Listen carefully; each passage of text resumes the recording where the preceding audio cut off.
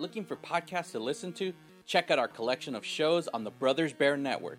First up, Brothers Bear Podcast, a comedy show where two brothers and their friend talk about everything from movies, music, and their love for everything geek. Or 88 Miles Per Hour Podcast, where you hop into our DeLorean and go back in time with a podcast that talks about the past, including pop culture, video games, random life stories, but mostly about the movies from our past. There's also Disney Plus Podcast, a show with 4 hosts talking about what's on Disney Plus. Each week we'll watch something that's only on Disney Plus and review/discuss the movie or show. We'll also talk some Disney history, news, or related topics about Disney. And last, Monkey Monsters Podcast is now Monkey Monsters Midweek Podcast, a show about family life, relationships, movies, stories of our past, having kids, and arguing/debating over which is better, pancakes or French toast. All shows are available on Spotify, Apple Podcasts, and Podbean. This is the Brothers Bear Network. Today's episode is sponsored by Jerry's Apples. When virgin blood isn't cutting it, try Jerry's Red Delicious Apples. We're also sponsored by Vincent Extermination. Is your neighbor killing off all the local prostitutes? A family of vampires living next door? Call Vincent Extermination. Use promo code FRIGHT-NIGHT to get your first staking free. Now let's fire up those time circuits, set it to 1985, because today we're traveling back in time to revisit Fright Night. Welcome to Fright Night.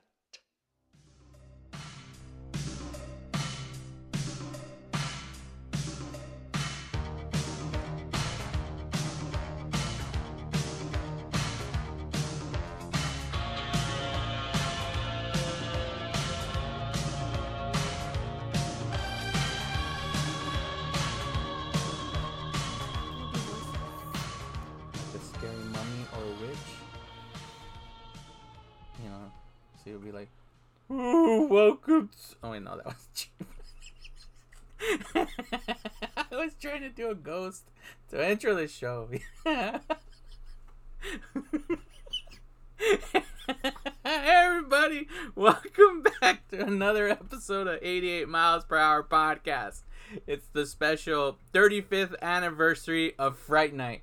That's right. Actually, you might be saying, wait a minute, I thought in season 3 you guys did Fright Night, episode 54. Well, if you listen to that episode, we honestly get distracted and we ended up focusing way too much on the reboot of Fright Night. So we didn't really much talk about the actual original film. So I thought, you know what, this here is the special, original, true episode of Fright Night.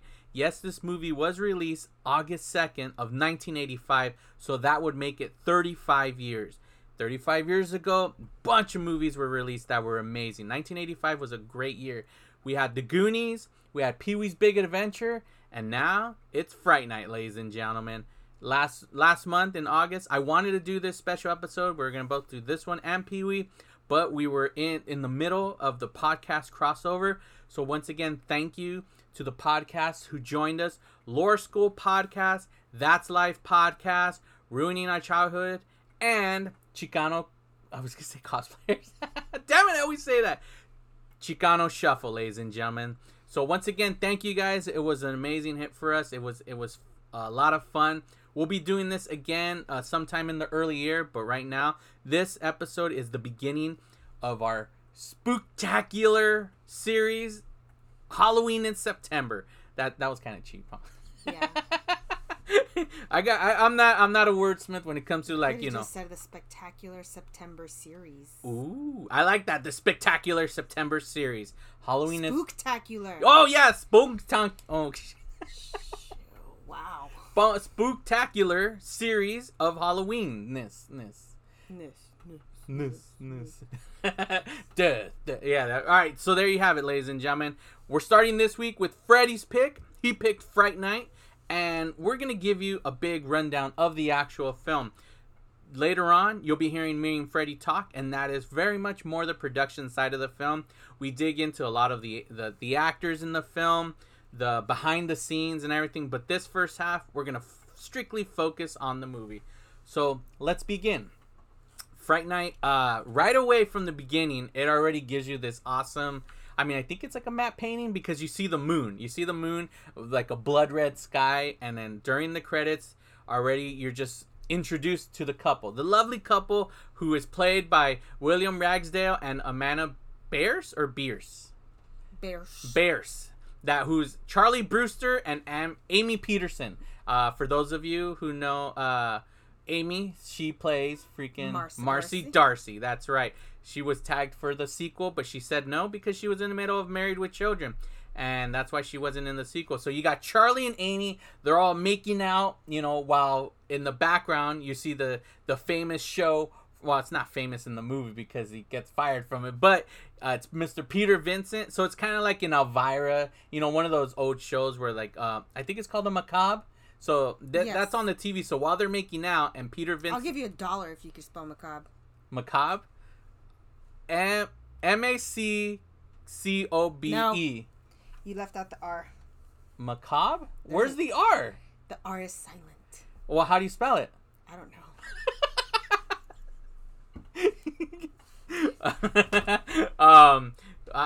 I'm a bad speller. I know. And I saved $1. I never won any of the spelling bees in elementary ever. The teacher didn't let you. One I got close because I had to spell elephant in first grade, but there is on the board it said elephant like on this letter thing, and I was like for E, and I saw it, and I was like ELJTHE elephant. I'm kidding. You can see her face. She's like, I regret bearing him. But that's right. That voice you're hearing. Wait, did I? No, that was that voice you're hearing, ladies. It's not Freddie.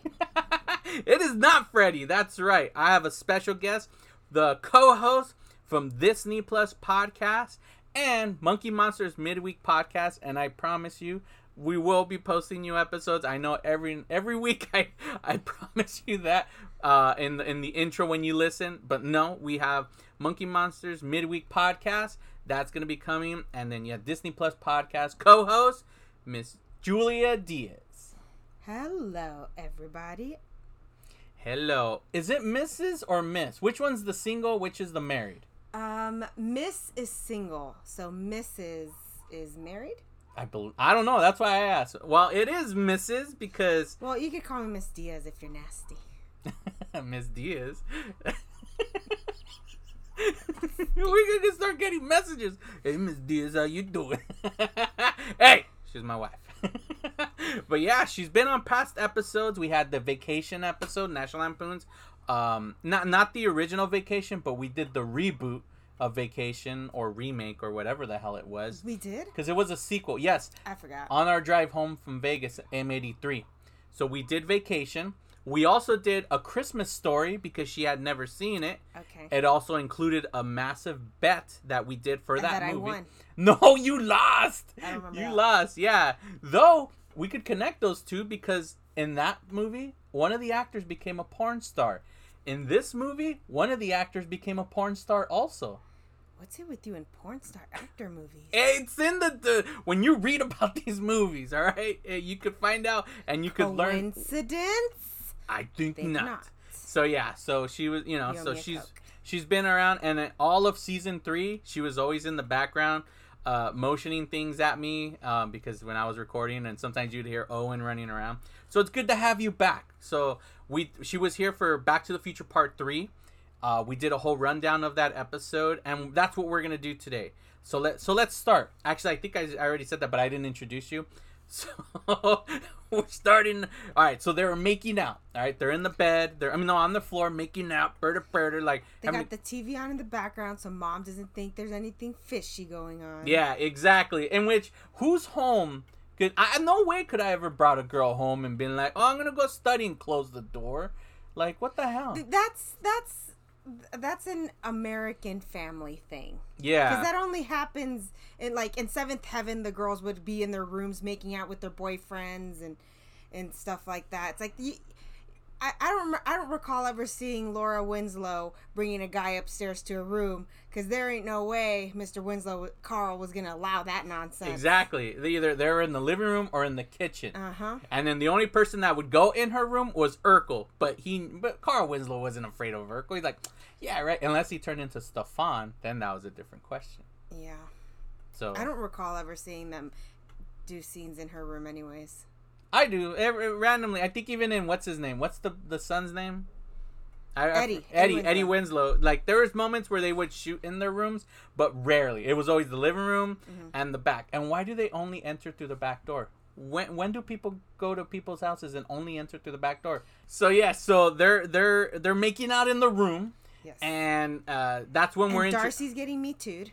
Yes, because he's like forcing himself on her and like keeps wanting to touch her boob, and she's like stop, and like pushes his hand away, and he just keeps trying, and I'm like, oh, the good old times where you didn't need consent to feel up a girl. And he gets up all mad. He's like, man, we've been going together for a year, and all you ever say is no, stop, and this and that, and it's just like, you know, like, yeah, you're not going to get those type of scenes today unless that's the point of the movie where you will if it's the douchey guy. The douchey guy. Yeah, exactly. That's what I'm trying to say. Like, you'll get that douchey guy or whatever. She's like, stop. And he's like, come on. Why don't we just go down on me or whatever. Better.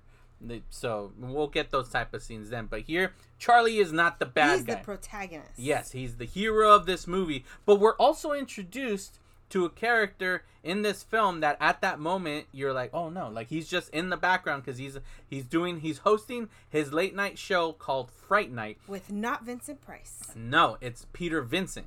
So yeah, so Peter Vincent is the one on there, and he's like, check out my movie. He's like, he did not sound like Dracula. You're right. He was more like very proper, and he's like, oh, I'm Peter Vincent. He had an accent. No, I mean, he just sounded very proper.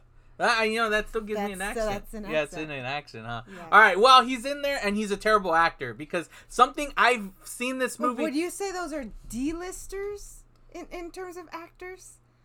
Yeah, he would probably be D-list, because Peter Vincent, or Roddy McDowall, who, he's the one who plays Peter Vincent.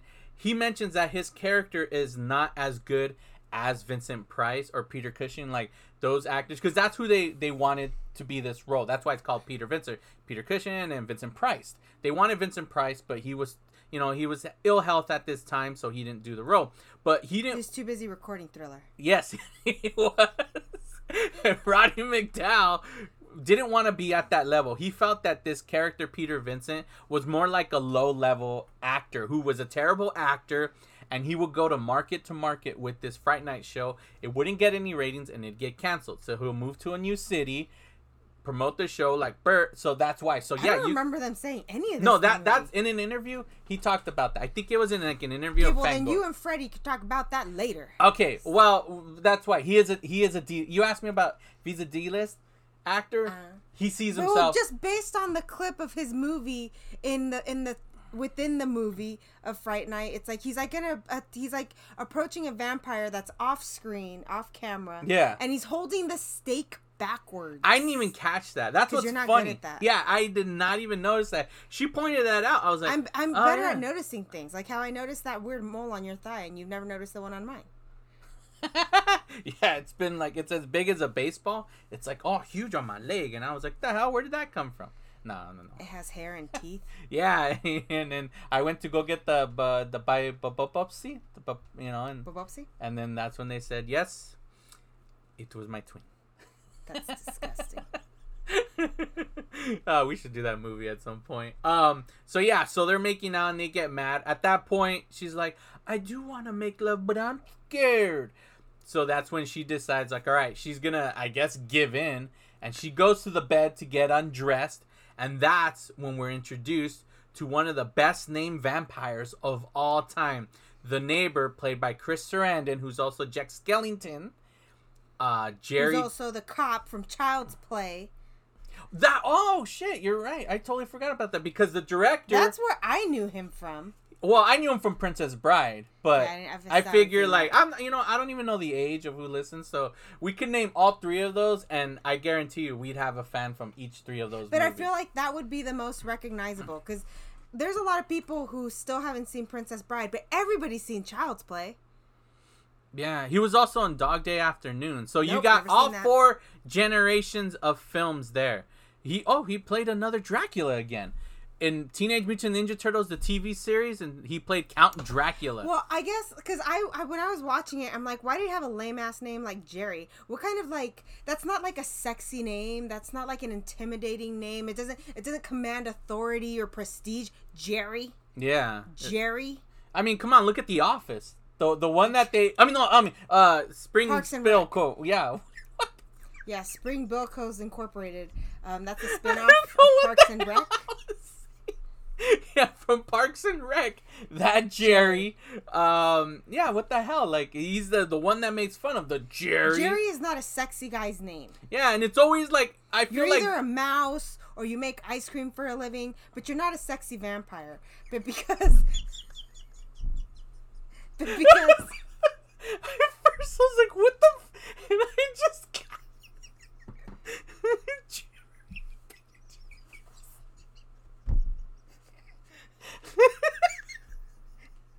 Okay, giggles McGee. Ben and Jerry. But see, and because vampires exist in this realm, yeah, in this timeline, his name can't be Dracula because he'd be too obvious. Yeah, exactly. But Jerry? Yeah, just cheesy name. I associate with like a big fat guy or something like that. The Jerry. Or a cop. Yeah. In like a rural town. It's like you like show up and you're like, give me my son. My son, Jerry!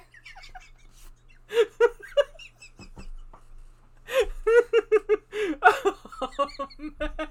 What's funny is that when I mentioned big fat guy, I got a cousin who's fat named Jerry. And not once has he ever held our son. Do you have any idea how long I've been waiting for that to happen? Damn COVID. If it wasn't for it, we would have went over and be like, just hold my kid. No, see, you have to give him the kid. Yeah. And then I come up to him and I'm like, oh, give me my son. My son, Jerry! Yeah, so Jerry's a terrible name. For a sexy vampire. Yeah, a sexy vampire. You know, I mean, look, Prince Humperdinck, that was his name in The Princess Bride. You know, I mean, Humperdinck? Yeah, Humperdinck. Yeah. Interesting. Yeah, see, and you know, he was, that's why, so.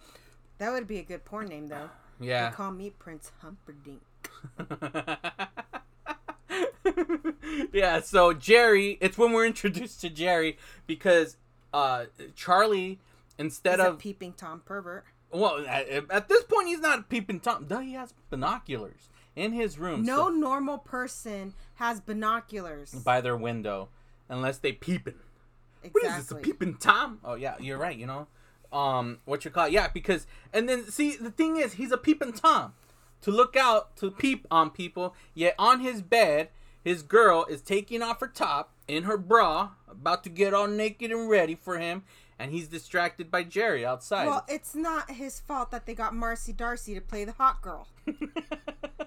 I mean, I can't. She will always be Mrs. Darcy to me. Yeah. And all I could think of is Al Bundy calling her a flat-chested boy, and she's gonna be the love interest in this movie. Yeah. Like, because I knew the Bundys and Married with Children before I ever saw this movie, because I saw this movie in my late teens. I was born in 86. Yeah. So it's like I'm seeing this woman trying to be portrayed as this, like, you know, sexy, hot, young teenager, and I just don't get those vibes from her. Yeah, and freaking, she was 27 at the time when this movie came out. And she had, like, old mom hair. Like, they couldn't even give her teen hair.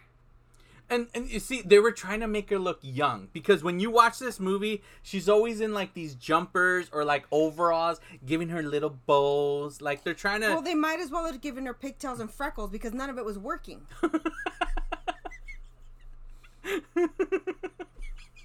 Yeah, it's like, I mean, I don't know. Like, back when... Yeah, see, here we go. So, William Ragsdale... was he had turned 24 during the production of this film, and Bierce was 27. Now, which movie came first, Fright Night or My Best Friend is a Vampire? Because Charlie looks a whole lot like Robert Sean Leonard, and I really loved the movie My Best Friend is a Vampire, though I don't remember it at all, but I remember that I loved it. Yeah, well, 1987. Oh, that was the same year as Lost Boys. So My Best Friend's movie came out after 2 years after the fact. Ah. And then yeah. Oh, okay. There's a lot of movies that start off with my best friend. I mean, you should do an entire series of just teen vampire movies that don't turn into glitter. Because, I mean, Jim Carrey almost became a vampire. Yeah. Oh, Once Bitten. Ooh, we should do that one. I should do that one. I love that movie. Yeah, we should do a Once Bitten. Like, just a whole series of vampire films. So there would be, like, Once Bitten. This one's already been done. I guess... No, let's do ones that aren't always reviewed. Because Interview's one that's been done. So, yeah. So, that would be good. So, back to the movie. Yeah, we're introduced to Jerry... And his lackey, or no, he's supposed to be his familiar. His familiar, but if you're a fan of like What We Do in the Shadows, and you see that version of the familiar Guillermo, he's a very different familiar from Gizmo. Yeah, yeah, exactly, because he's a human in that film, or was it Ramsdale or I always forget the name, but like I'll just put it in what from like Dracula Dead and Loving It. Remember that guy? Yes. Also human. Okay, we don't know he's unhuman till the end of the movie. Exactly. And that guy... Which we're not there yet. Yeah, Billy Cole. So both we'll get back to that. We're introduced to both Billy and Jerry, but we just know as they're the new neighbors moving in. At this point, Charlie's completely distracted, doesn't look, is not looking at titties on the bed, as you would say. A lack of titties. He's not looking at nipples. Yeah, exactly. And she runs out the room. I thought you wanted to make love. Because he's like, they're carrying a casket. And he's on the TV at the exact same time. You see, so she thinks like he's exaggerating. In which, come on. He's been wanting, for a whole year, he's been wanting to get laid. And you're telling me that he's going to lie at this moment not to get laid? What if he's scared too? So she runs off. They run downstairs and she yells out, I thought you wanted to make love. And the mom's in the goddamn living room. Okay, but you gotta remember, Mr. Brewster's not a regular mom. She's a cool mom. Oh, yeah, she is a cool mom. Played by Dorothy Fielding? I don't know how to... It's like she practically walked in and gave him condoms. I just love you, kids.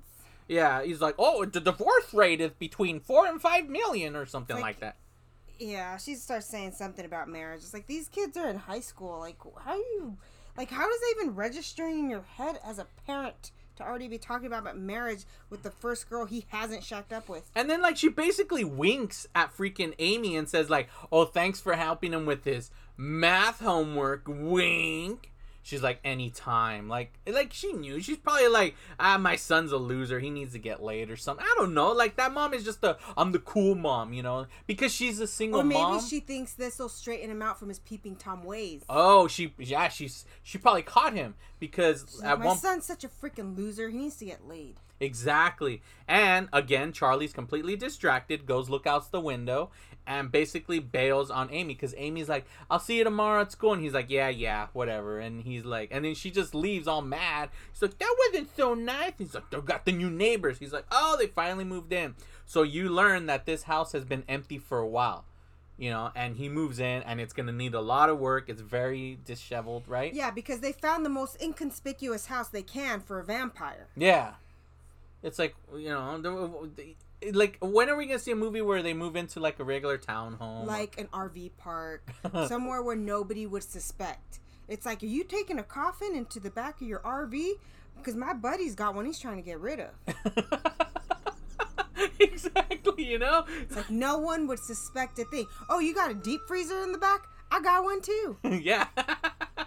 Exactly, it's just like... I used to live in an RV park, and I did have a deep freezer in the back. Oh, you did? Yeah, it was too spacious to fit inside the RV. Did you have a little creature named, I think it was Bob, from my Creep Show, remember? That's where he slept in the... Oh, you didn't see that one, huh? I didn't finish watching that one. That was the finger. That was the finger episode. Oh, yeah. Calls, yeah. That's for a future episode. So, yeah, at this point, that's when we know. But on the TV, you see a newscaster, and this is the beginning where something's afoot at the Circle K because the guy says... At the Circle K? Well, that's just the line from Bill and Ted's Excellent Adventure, okay. Strange things. But we're introduced that things aren't normal because the guy says... When has the news ever reported, today, in normalcy, absolutely nothing's going on? Except check out this water skiing squirrel. Now that's a treat. That's still not normal. Yeah, you're right. It's the news's job to tell you everything that's not normal with the world. Well, there's a dead body found behind the railroad tracks. So, boom. Behind the what now? The railroad tracks. Did I say it wrong? I don't know. You just say it weird. Railroad tracks? You sound like a dog that's got peanut butter stuck to the roof of his mouth. Railroad. Are you okay, Scooby? Railroad tracks. So the next day at school, we're introduced to the next and the next and final character of this little cool film, Evil Ed, played by Stephen Jeffries. Is it Jeffries? Yeah, not Joffreys. Joffreys or Jeffries? Because that's the same of Eddie's friend. You know, it's Jeffrey. Jeffries? It's Jeffries. Okay, Stephen Jeffries played Evil Ed. Stephen. Because Jeffries. that's when they come out of class, and it's the only scene in school. This kid oh my god. must have been related to like executive producer, director, because he totally sucks as an actor, and he's constantly has like this weird scream laugh that is just really jarring, like nails on a cough board, and I said cough board. Like nails on a chalkboard, and it's terrible. Yeah, she did not like this guy whatsoever. How loved him. How is this his friend? Yeah, I wouldn't be friends with him. I love this guy. Even if I had no other options. Like, I would rather eat my lunch inside the bathroom stall than sit with Evil Ed and listen to his cackling hyena laugh. Oh, you're so cool, Brewster. I can't do it. Yeah, me either.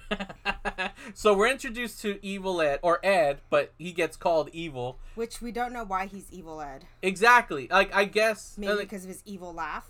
Now, we could get into it later because we do go into his room. But at that point, we just know he doesn't like it. Because as they're right there complaining about a pop quiz, and he's like, that's why it's a pop quiz, because they spring it on you or surprise you. Or he says it like, that's where it started with Julia here, where she was like, what the hell, what's wrong with this guy? And, you know, Amy bumps purposely into Charlie wearing her little jumpsuit that like a 4-year-old would wear. It's called a romper. A romper, there you go, all mad. And that's where like, and her little bow on her head. So it's like, okay, they're fighting off. So when he gets home from school, we see this prostitute getting out of the car of a taxi. The only sexy lady in this movie. Yes, she gets out the car. Like a much sexier version of Helen Hunt. Yes, and she's titled as the hooker, played by Heidi Sorsen, and yeah, that's all they gave her as a name, hooker. So she's a prostitute because we find out later in the news, and she shows up. He's like, "Is this 99 West, whatever Dale Street of Vampire Lane?" And he's like, "No, that's next door." And then she goes, and he's like, "Woo!" And he runs in, and then the mom starts talking about, like, you know, it's like, oh, the neighbor, he has a living carpenter. So that's where we know, like, oh, someone's living with him. He's like, yeah, but my luck, he's probably gay. So the mom was already hoping to be like, hey, this guy's single, I'm single, we could get down. You know, because she was... Well, a lot of movies back then, they always had kind of like this running joke that any guy that was in a neighborhood and single was considered a bachelor, and all these women were always desperate. Because, do you remember in Child's Play 2? No, Problem Child. Yeah.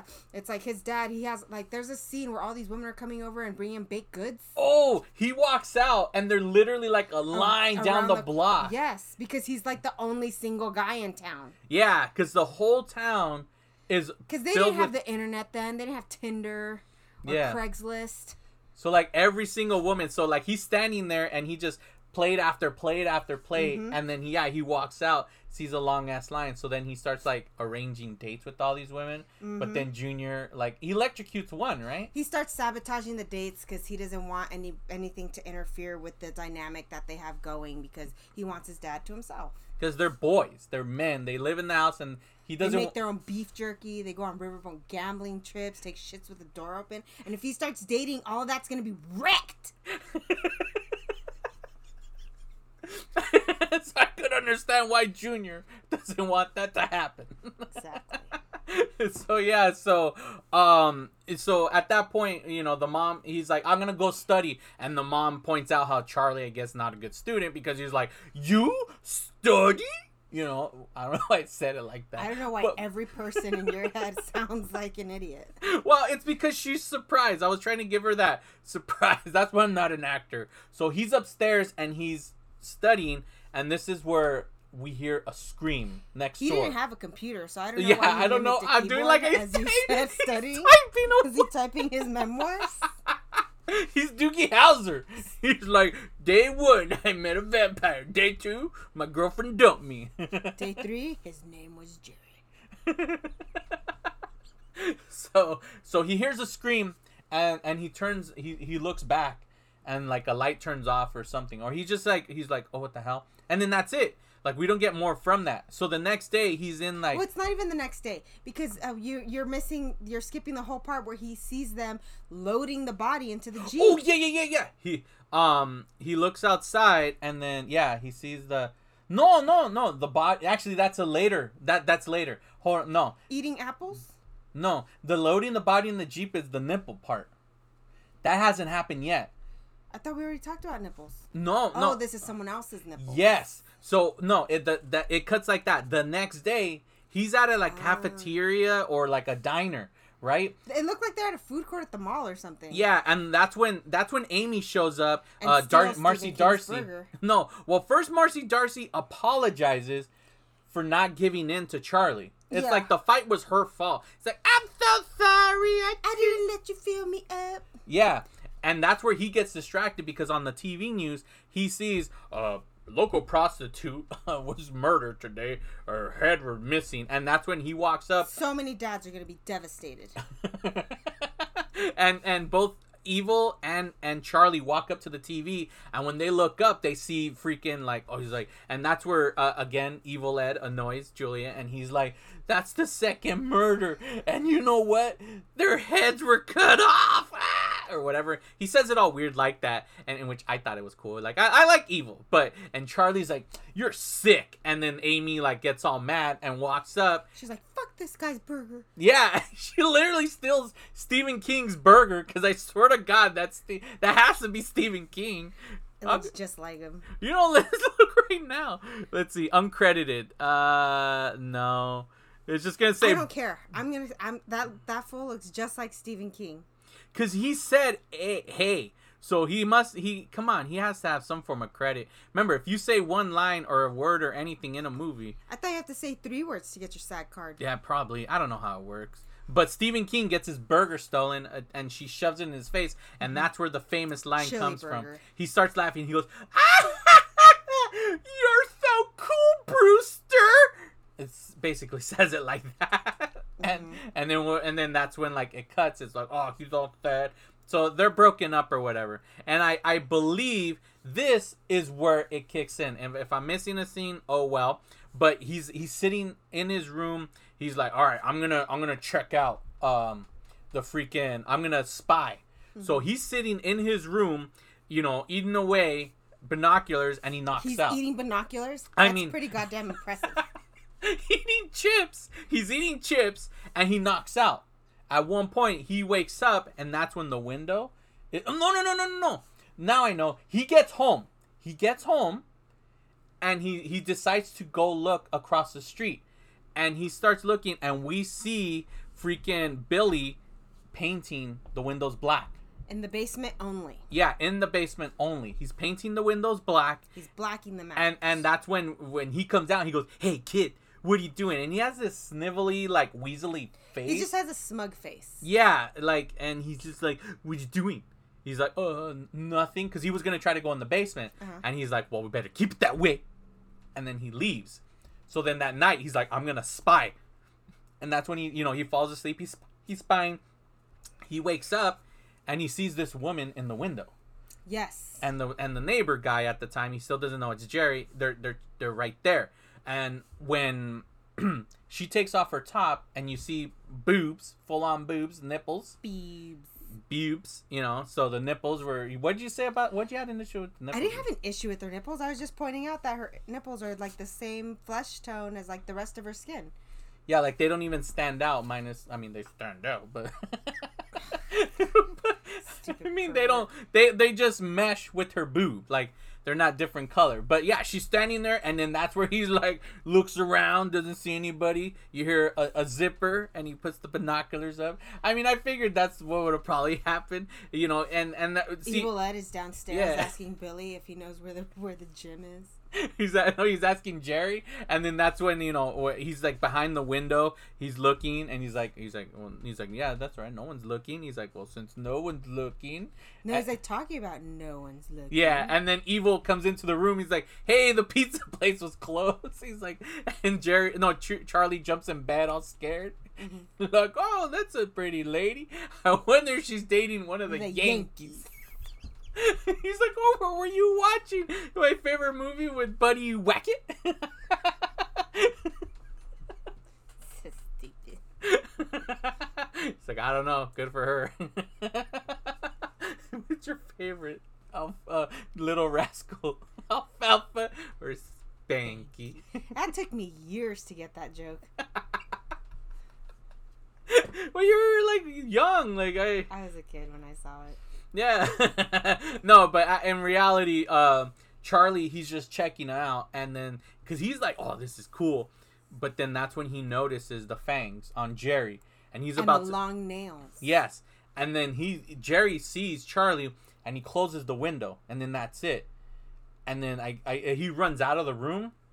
Or maybe you hear a scream or something. He runs out of the room, tries to wake his mom. Mom, there's a vampire next door. Better. Mom's like, what's going on? That's where he runs outside, and he hides in the bushes, and they're carrying out the body. Well, at first, it's just Billy carrying the body to the Jeep, and then you notice the bat thing, like, whoosh, whoosh, it flies overhead, and he lands eating his apple, because he's a descendant of a fruit bat or something. That's dumb. That's what Chris Sarandon, that was his idea. See, when I saw him eating the apple, I thought maybe they were going for like some religious undertones. How like in the Garden of Eden, the apple is what ruined everything, and brought about the end of the world and sin and Adam and Eve or whatever. So I thought that's what that was. I thought that was supposed to be more symbolic for it to be literally, oh well, I'm part fruit bat.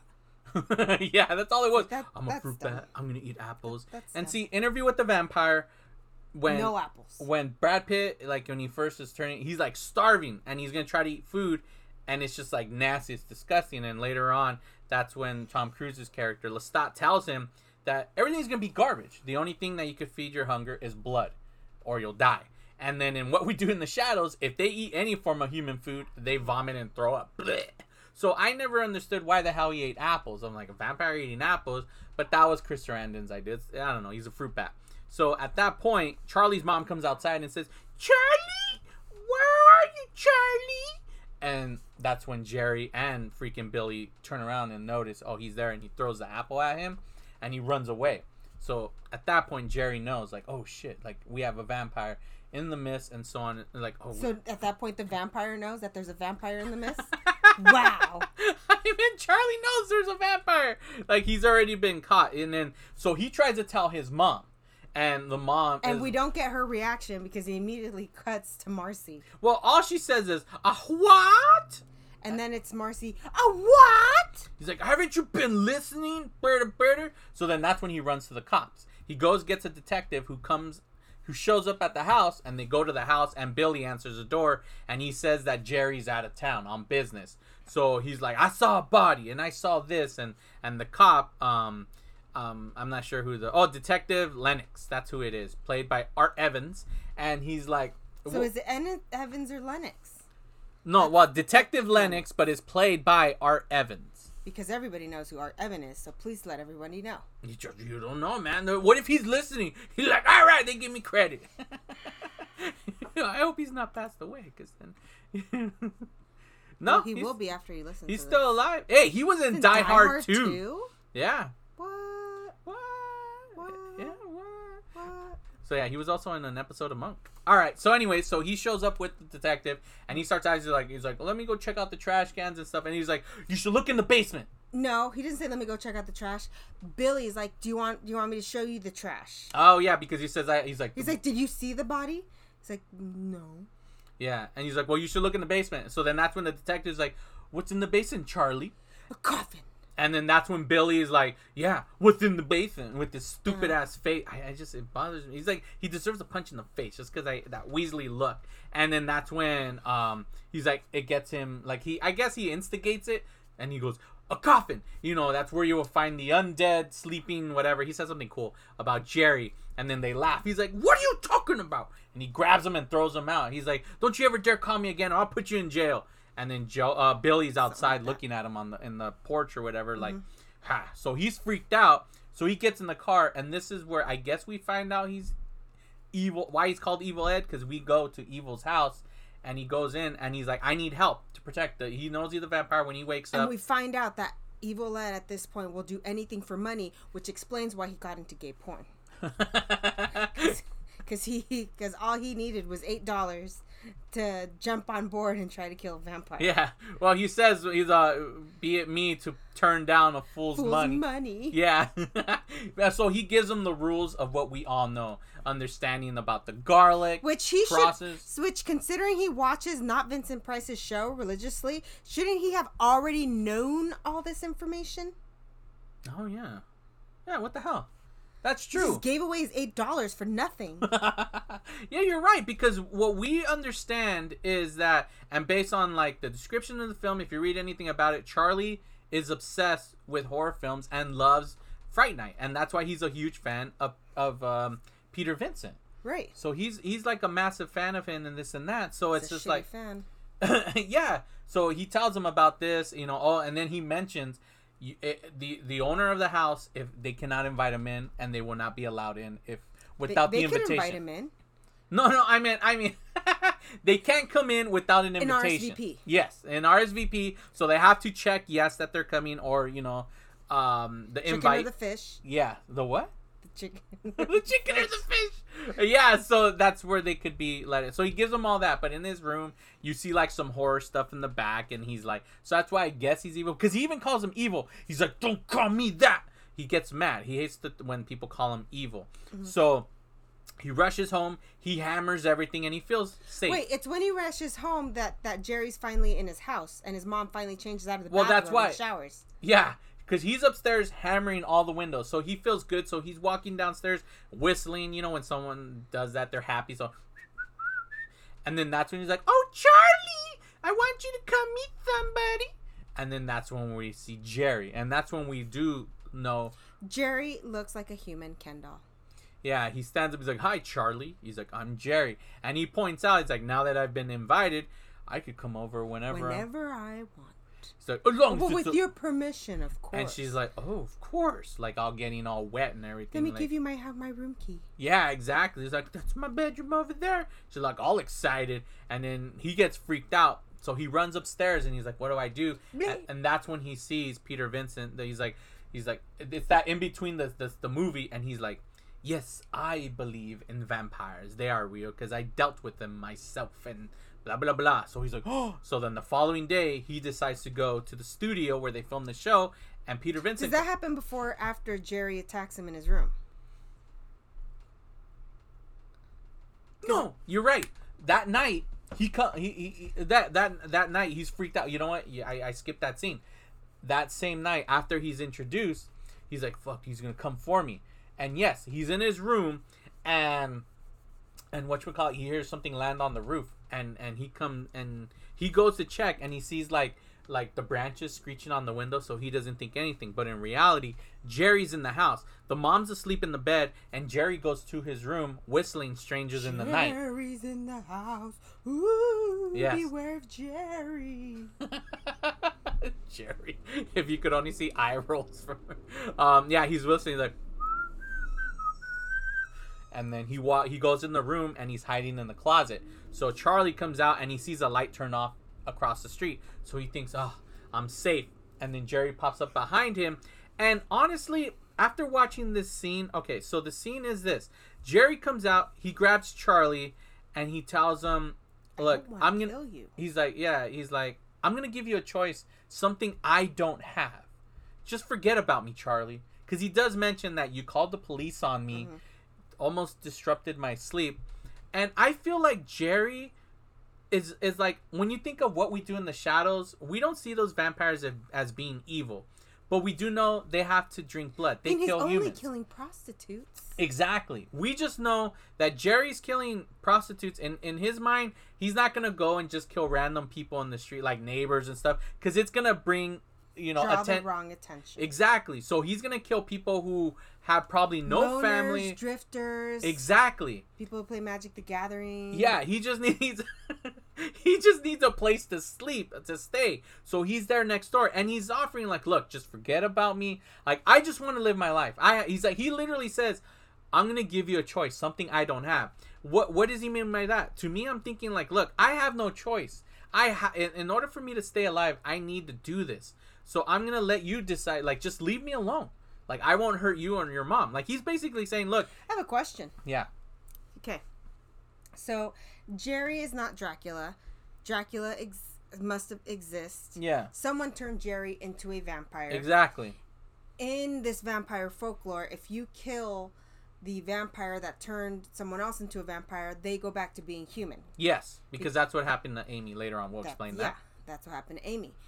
So if hypothetically speaking, Jerry had just killed the vampire that turned him into a vampire, he could be human then, no? That's true. So couldn't he have just... Because when you said that, like, oh, I don't have a choice, it got me thinking. It's like, no, you do kind of have a choice. You could try to kill the vampire that turned you to a vampire, and then you don't have to be a vampire no more. Like, who was the very first vampire? If that vampire is still alive and they get killed, does it turn every single person back to human?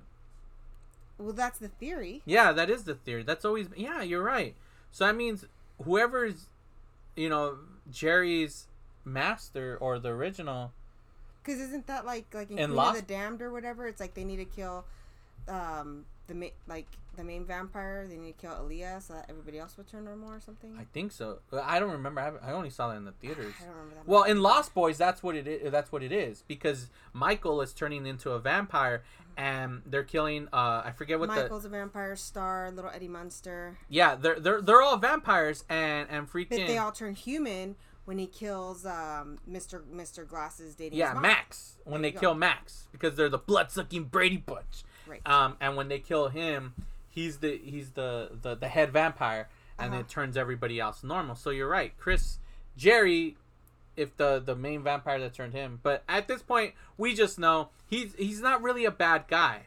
I mean, he is bad, and that is good. He will never be good, and that's not bad. Bad. There's no one I'd rather be than me. Yeah. But yeah, he's like, just because he's a bad guy doesn't mean he's a bad guy. And I don't think he truly is a bad guy. But here he's giving him the option. And what does he do? He brings out the freaking crucifix, and he's like, you're an idiot. Because he calls him a fool. He's like, fool. So he's like, I'm just going to have to get rid of this kid. Because he's not going to listen, and he's going to bring trouble for me. I just want to live. I just want to be okay. Live and let live, Charlie. But what happens is that he's, for some reason, slowly pushing him out the window, and Charlie reaches over, grabs a pencil. Which he stabs that pencil pretty deep into his hand, which should have penetrated through his hand and into his own neck, killing himself. Exactly. But when he draws his hand back, you could see that. Good Lord, the Rona. The whole pencil is like half in it. Exactly. Like, meaning not half in it, but the whole pencil. So half of it one way and the other half is sticking out. So it's like right in the middle. Yet he stabbed him while he was holding his neck. So if it should have pierced his body too. Exactly. And when he gets stabbed at first, he decides to do a little do-si-do out the way. He goes, because he sounds like that, and he spins around in circles, and that's when you get the true form. What he looks like, and he looks all evil. He starts turning into Michael Jackson when he's morphing into the wolf in Thriller. No, well, he starts. Wait, I'm thinking of the wrong movie.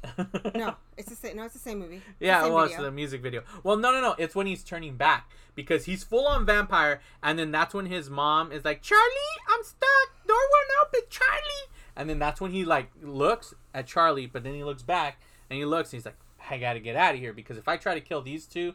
Well, I don't know what his plan was, because he was going to try to kill Charlie or maybe intimidate him even more. He couldn't kill Charlie because Charlie had already gone to the police to report the neighbor. So if something had happened to Charlie, he'd be suspect number one. So he just wanted to, I guess, intimidate him, and the mom basically scares him off. It's when he's turning back to human that he looks for some reason all weird, and that's where, because he's in the shadows. And that's the moment where he's like, why does he look like Michael Jackson? I'm like, he does look like Thriller Michael Jackson. And he leaves. And then that's when he's like freaking out because, you know, the mom comes out. He's like, what happened? And he's like, oh, nothing, Mom. I had a nightmare. And she's like, oh, I had a nightmare too. I was at a white sale. I have no idea what the hell a white sale means. Me neither. And then she's like, I was naked. And then you hear a crash. And he's like, what was that? And he's like, oh, it was just a bunch of raccoons. When he runs back into his room, the mom goes back to bed. Phone call answers. He's like, hey, Charlie. He's like, I know you're there. He's like, he's like, just remember, you started this, but I'm going to end it. See, he was going to leave him alone. He wasn't going to ever attack, but Charlie just wouldn't let it go. You know, he's like, he likes, you know, it's like, for him, it's like, a life is a life. He's like, even if it's a prostitute, he's like, or a homeless man or whatever, like that, because Jerry didn't see it that way, but Charlie did. He was just a cock blocker is what it is, because there's crime all over the place, but you didn't see him putting on a rubber bat mask and going around trying to stop all the crimes in his town. No, he's stopping the guy next door from getting laid. Yeah. And so at that point he tells him, like, you know, come tomorrow night, like, I'm gonna end this or whatever. So Charlie freaks the hell out at that moment. This is where we're earlier, he goes to not Vincent Price. Yeah, he sees him on the TV and he tells him that, like, oh, you know, I know vampires, I killed them. So then he goes to the studio and he meets Peter Vincent. He's carrying these boxes and stuff, and he's like, oh, I gotta talk to you. He's like, oh, you need my autograph or whatever. He's like, no. It's like something more important. He's like, what would be more important than my autograph? Or maybe he tells that to the kids later. Who knows? But he's very much about like, ooh, someone knows who I am. But then he tells him about the whole vampires thing. He just thinks he's nuts. He doesn't believe him at all. Like, Peter Vincent's like, what the hell? You're crazy. Gets in the car and drives off.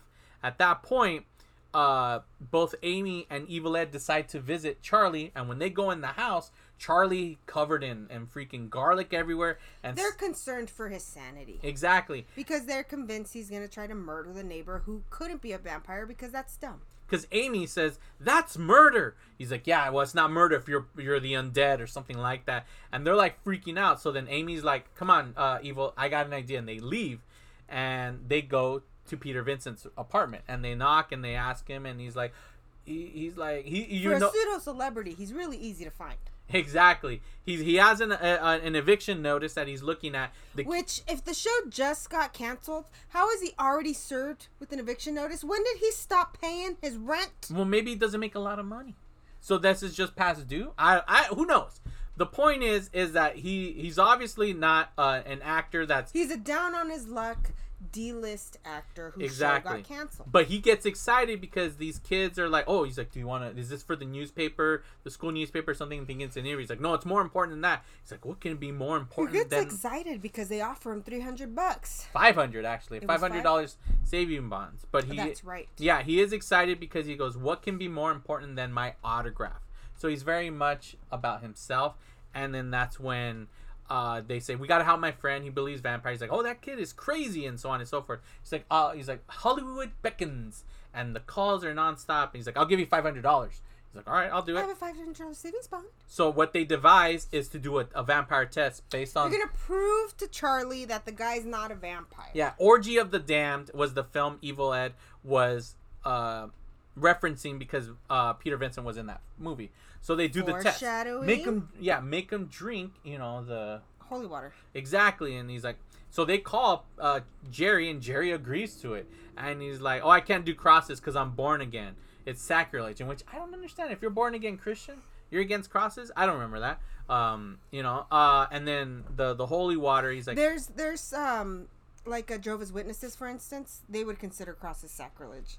They don't use that. They don't believe that. Yes, that's true. Because in the Bible it says you're not supposed to use any false idols or relics to represent God. I remember that because I remember my cousin telling me that when I had a cross with like Jesus on it when I was a kid, and he's like, "That's wrong. You know that, right? You're not supposed to be wearing that." I was like, "What?" He's like, "Yeah, well, that's blah blah blah." And I was like, "What the hell?" And they were Jehovah's Witnesses. So yeah, okay. So then they say he's like, oh, I can't do holy water. He's like, tell him it's just tap water. And he's like, it's tap water. And then that's when he agrees. So they want to prove this. So he's like, oh great. Jerry's like tells his buddy Billy, well, I guess we don't have to go. They're coming to me. So they go and they conduct this test. At first, Jerry is where he's like, you sure this is holy water? He's like, of course, it is. And then he drinks it and nothing happens. He's like, you see? And then Charlie doesn't believe it. And as they're leaving, Peter Vincent pulls out this mirror. Like a pocket mirror. Yeah, it was a prop from one of the films, Orgy of the Damned. That's probably why his show got canceled. And they fired him from the show because he's stealing props off set. Exactly. And this prop, when he opens it, he sees no reflection of Jerry. That's right. And he's like, he freaks out and he drops the mirror like, oh shit. Like, and then he's like, what's the matter? He's like, oh, just clumsy me. Well, we gotta go by. We waste your time. When they get in the car, Charlie knows something is up. He sees Peter and he starts asking him like, what'd you see? Why are you shaking? And he's like, there was no reflection in my mirror. And he drives off and they're freaking out. And I feel like they all heard this, and then that's when Evil's like, I'm gonna go home. He's like, no, we walk Amy home. So Jerry starts following them. At one point, for some reason, Evil Ed's like, let's walk down this dark ass alleyway. Why are they walking into the city? How far does Amy live? Because they go into like this like area of freaking downtown where there's like no lights basically. She probably doesn't even live within the same school district anymore. Seriously, it's like, what the hell? And then so they're walking and Evil Ed fakes it like, oh my god, and they freak out and he's like, I need to give you a hickey because I'm and they get mad at him. So it's the very cry wolf moment. Yeah. And then when he walks away, Amy and Charlie go their separate ways. That's when Jerry comes out and chases Ed, and then he gets him. He's like, they'll never make fun of you again. They'll never tease you or beat you up. Just grab my hand. And Ed is crying kind of and scared, and then he agrees, grabs his hand and screams. And then that's when Amy's like, no, Charlie's like, maybe he's in trouble. Amy's freaking like, he's like, it's not funny, Ed. He's like, he's just pulling our leg. And then the power goes out everywhere, and when the power goes out, they see it's all destroyed and they see Jerry. So Jerry starts chasing them. As they're being chased, they go to some club that's called the Club. Yeah, a club that's called the Club. Because they couldn't get creative. Yeah, they couldn't get in because the bouncer wouldn't let them in, so they run around the back and they go through a window. You didn't even see a bouncer. It's just full of people standing at the front that for whatever reason, they couldn't penetrate a wall of people. Well, they're like being like, hey, I was in line. I mean, if you're in line for a club and you've been waiting a half hour, you're not going to... These are supposed to be high school kids anyways. How the hell did they expect to get into a club? Well, for them, they're just freaked out maybe, and they're just trying to get somewhere. But they do end up going through a kitchen window, so I guess they serve food at this club? Yeah, because at all restaurants, the kitchen windows are just completely open with no glass, nothing that separates them from the outside. Anyone could just walk in all willy-nilly. Exactly. I mean, it's like... Oh, excuse me. It's uncentered. Yeah, well, they jump through the window because the chef does show you like, hey, you guys can't come in here. And so when he's chasing them, that's when there's this cool ass scene where they're dancing in the freaking club. You don't get to steal my notes. I'm not stealing your notes. You're not stealing my notes. Oh, I'm stealing all your notes. Well, I caught something else. Oh, yes. Okay, no, noticed. you got to talk about that. Something that fully stands out. So, there's a scene where Charlie's on the phone. I don't know who he's trying to talk to. I think he's talking to the police or his mother or somebody. But he's on the phone, and meanwhile, Vampire Jerry is putting Marcy in like some trance, and he's like walking in a zigzag pattern. And right when he's about to get really close to her, there is a mirror that's right there. Like there's these columns, and it's mirrors that wrap around the columns, and you can see his reflection in the mirror. Yeah, you catch actually his reflection. I even took a picture of it, so I'll be posting this with the episode. Which means he's not a vampire. Exactly, he is not a vampire because yes, there is a reflection, and it's the scene where when he's walking, you hear the freaking song by Ian Hunter. He does the song. If you've ever watched that 70s show, the intro song, that Cleveland Rocks, he's the original artist of that song, and some other like once bitten, twice shy. Some Great White did a cover of that, but he was the original artist. And yeah, he does the song "A Good Man in a Bad Time." So it's like a cool like 80s like. It sounds very gothy. I know his music's not goth, but it's very. I love like the way the song sounds, is the way his voice is like is. And at that point, that's when freaking Amy is being like glamored, like in a trance by Jerry, like where she's finding because even at one point these two girls, they like rub on Jerry as he's walking by. They're all touching him. Exactly, and if you ever seen this one vampire movie, it's pretty cheap, but it was called Dracula 2000. There's this scene where the Dracula is walking, I think, through a record store, and all the women are just getting all like turned on and horny by this guy. They're just glancing at him, and be like, "Oh my gosh!" And that's supposed to be vampires are supposed to be sexy, and you're supposed to be like, "Oh my god," because they need to be able to take you in and get your blood. So they're all dancing all sexy, playing this song, and then after that, when the next song starts, freaking in which I posted it last night, the song is called Give It Up, very 80s synth dancey. That's when you see this cool scene. It's like in Dracula Dead and Loving It, where like there's a mirror and they're dancing and she's dancing by herself. Oh, and love that part. And she's spinning. That's what happened. You see Amy spinning around and she looks in the mirror and she's just spinning by herself. But then she looks and she sees Jerry and they're all dancing, having a good old time, having, this and that. And doing the do-si-do. Yeah. And then again, getting all sexy, they grab each other's booties and butts and all of that. And then that's when Charlie sees him, runs up because he's calling first the police. They ignore him. He calls Peter, but he's like freaked out because before this scene, Evil Ed visits him. Remember, he's like, let me in, and he just grabs him and drags him in. There's a vampire out here. Yeah, so he grabs him and pulls him in which he didn't say the words "I invite you in." Okay, that's implied. He pulled him into his house. How did Jerry get in the club? That was the question we asked. We did ask that because we talked about how in What We Do in the Shadows, the movie, they couldn't get into the club because the bouncer would not literally invite them into the club. Yeah, he's like, just invite us in. And he's just saying, like, he's basically saying doors open, go inside, but he's not saying the words, I invite you in. Yeah, and they can't get into the club. So it's like, how does Evil Ed get into Peter Vincent's place also? Because he doesn't Vincent literally pulled him in. But that's not saying the words. Yes, it is. All right, based on What We Do in the Shadows, they would have screwed him up. So at that point, we find out he's a vampire. More annoying scenes where he's yelling, and he grabs Peter, and he grabs a cross, in which this scene doesn't make sense. He places the cross on Evil's forehead, and it burns the hell out of him. Yeah. And then that's when Peter Vincent freaks out, and he runs out, and then he falls, and Evil's a dog. No, that's later on. Yes. Yeah, that's later on in the movie. So he's like, and Evil jumps out the window and runs away. That's when we cut back to the club, and then these bouncers come up. He's like, "You're gonna go outside. You better step outside, sir."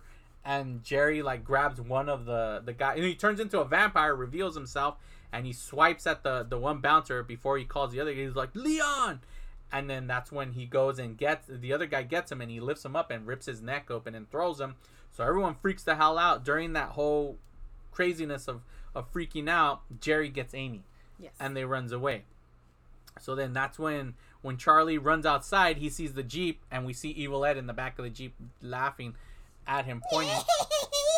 So what does Jerry do? What does Charlie do? He runs to Peter and says, "I need your help." And then, he's trying to move away or whatever because he's packing a suitcase. And he's like, "I need your help. He's going to die, this and that." And he's like, "I can't. I'm afraid." And he's all scared. So he's like, I'm going to go by myself. Charlie goes. He's going to go fight this off. And out of nowhere, we see freaking Peter Vincent show up. Mm-hmm. He's like, "I'm here. I'm going to help you." And he decides to help him. And he's going to fight off Jerry. And this is like the whole big climactic scene, right? That's what it would be. The finale. And the door opens, so they're expecting them. And then they go inside. And then that's when... At this phase in the movie, though, he's already fucked Charlie's sandwich. Yes, because we see Amy. Oh, yeah. Because we see Amy. And Amy, earlier in the movie, we see a painting that looks very familiar to someone that Jerry once knew. Again, that was Chris Sarandon's idea, that he should have a little bit of more backstory. So there's someone that from his past that looks like her. Because that's in Bram Stoker's. That's why he was obsessed with Winona, right? I believe because she looked like someone from the past. His past. I mean, that tends to be a trope. That's a reoccurring thing with the vampires. It's like someone looks like someone from the past. Because that was also the case in Dracula Dead and Loving It. Yes, Dracula Dead and Loving It. That movie. We just watched it the other day. It was terrible. I laughed here at certain scenes, but as a whole, for it to be Mel Brooks' last movie, I liked it more as a kid. Yeah, I mean, she loved. I didn't like it. Owen liked it. Owen did enjoy it, so maybe it's just like for kids, but there's not a lot of kids stuff in that film, so you got to cover the eyes at certain moments. But with Dracula Dead, with Fright Night, what were we talking before you jumped in? Because I got distracted because E said something that was like important, and I was like, oh shit.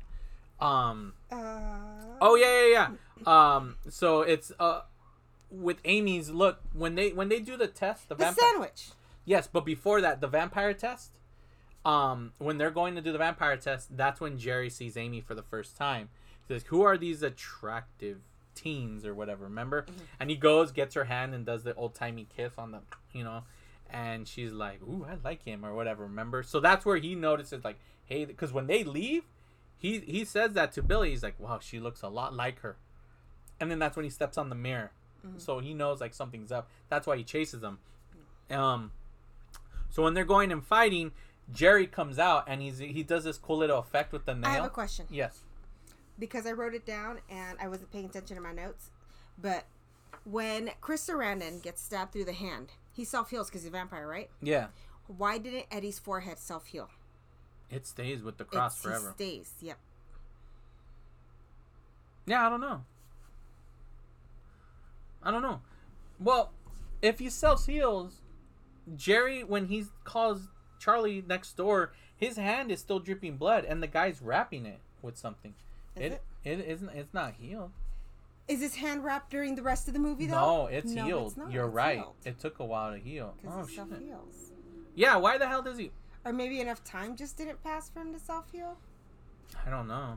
Because it was literally within the same day or night that freaking Evil Ed dies, but it heals when he dies, when he turns human. Okay. But that's when Jerry comes out and he does his nail and it peels away at the wood, all cool like, and then that's when he goes, "Welcome to Fright." I can't do it. Fright Night. I don't know. I can't do it. But yeah, he comes in. He's like, "For real," or something, and then that's when like they're gonna fight. So at that point, Peter Vincent, he pulls out the cross, in which it worked on Evil Ed, but yet right now it doesn't, because he laughs. He goes, "That's not gonna work. You have to have faith." Faith. So why did it work with Evil but not with Jerry? But then Charlie pulls out his cross, and then that's when he's like, oh, he freaks the hell out. And then that's where we left out, the sandwich. So that's why, because he came out of a room, and that's where he was before Peter and Charlie show up. Jerry's with Amy, and he turns her into a vampire. She's basically, she's no longer a sandwich? No, he fucked his sandwich. Yeah, he fucked his sandwich. So she's a dirty sandwich now. Yeah, because that's what it says. He's like, why do and from what we do in the shadows, like, why do we like virgins? He's like, he says it's... He makes a comparison to like a person as a sandwich. Like, would you want to eat a sandwich that everybody else fucked? Yeah. And then so she was already a sandwich that got fucked, and at that point that's when they're gonna fight off Jerry, and they're trying to fight, and then he goes away, and then they run into the room, and then they see that she's a vampire. So they're all, that's when freaking Billy shows up. This is what we're wondering if he's a familiar or not, because when Billy's walking up the stairs, he's an undead familiar.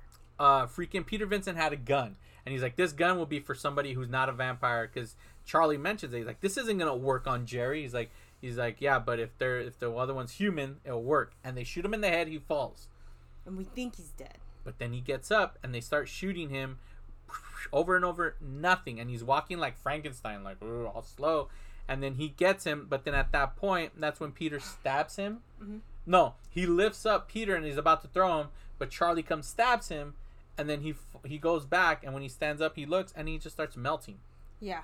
And then turns into sand, and then just his skeleton's left. Yeah, because it's all this goo. Mm-hmm. Yeah, and then that's it, and it's a skeleton. So he's dead, and then that's when they go and they run to Amy, and they're trying to help her, but she's already been bit, and he's like, no, and they're freaking out, and then what you call it, freaking Peter Vincent gets freaked the hell out. Oh, and he runs across the street. I know I'm probably mixing up some of these scenes, but he runs across the street. He goes, Mrs. Brewster, Mrs. Brewster. And then that's when freaking it's Evil Ed with the Raggedy Why Ann. would he call his mother Mrs. Brewster?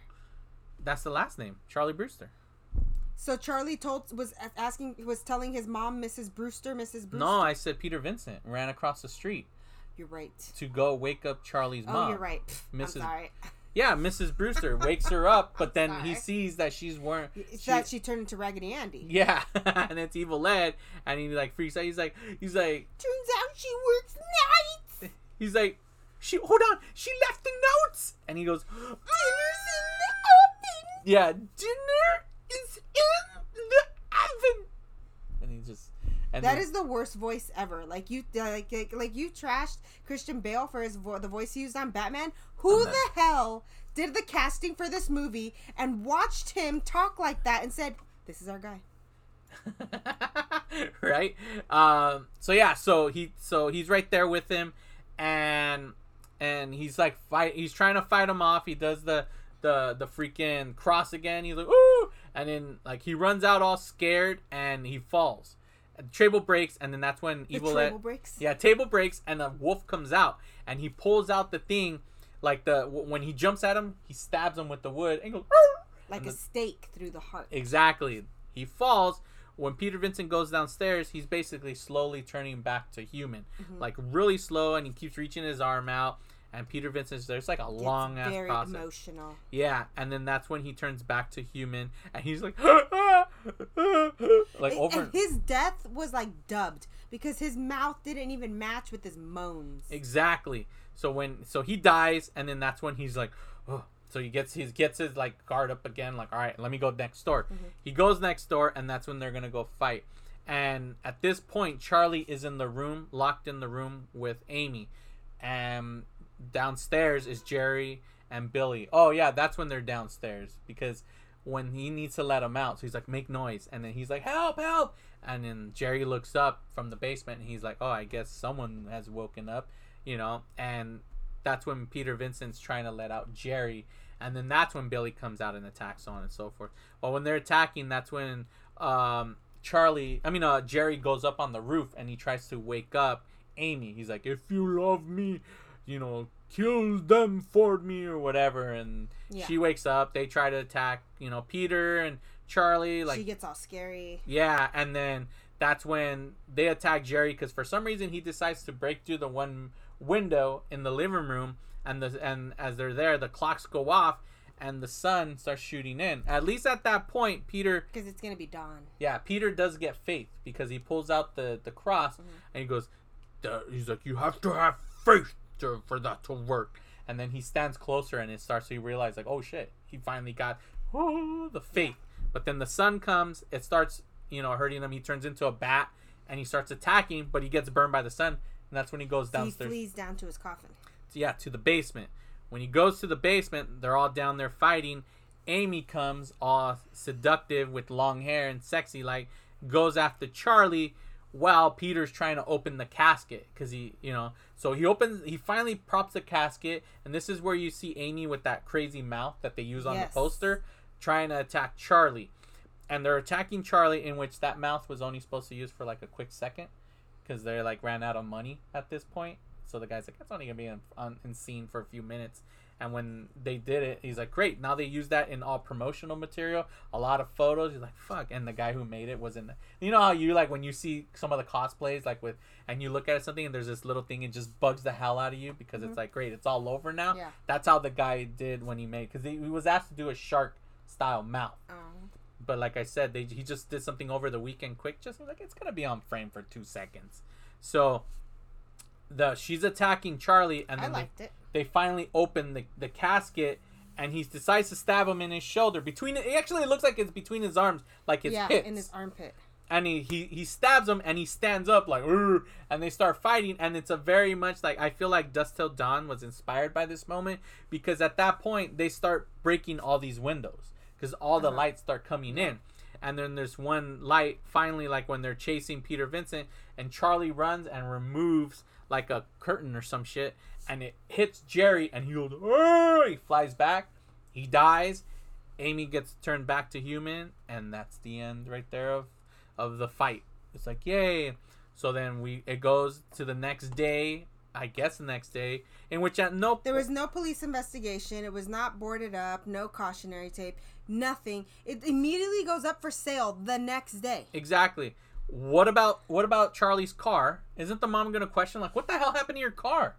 It's all destroyed. Like, no question, asking about any aftermath. Like, what happened? So it just shows them all making out again. I guess they've probably made love by this point now.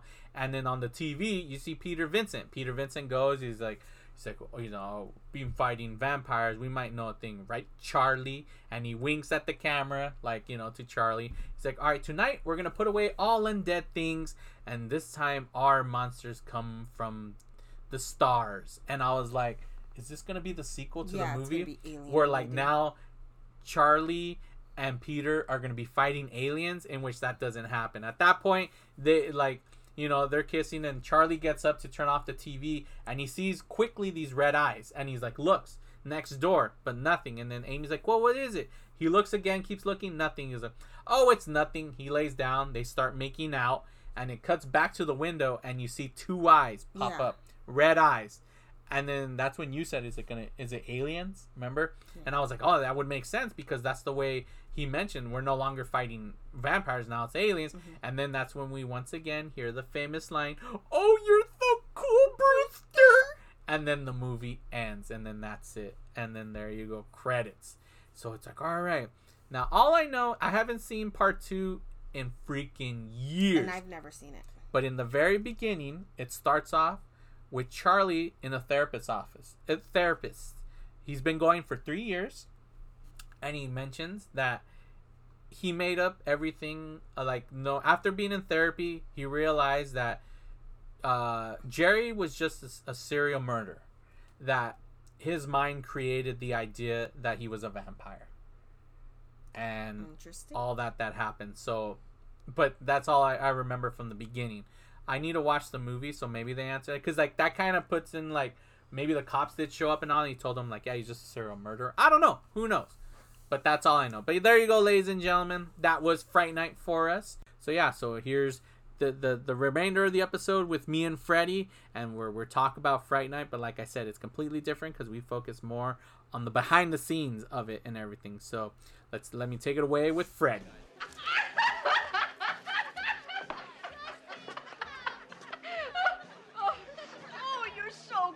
Brewster. I can't stand it.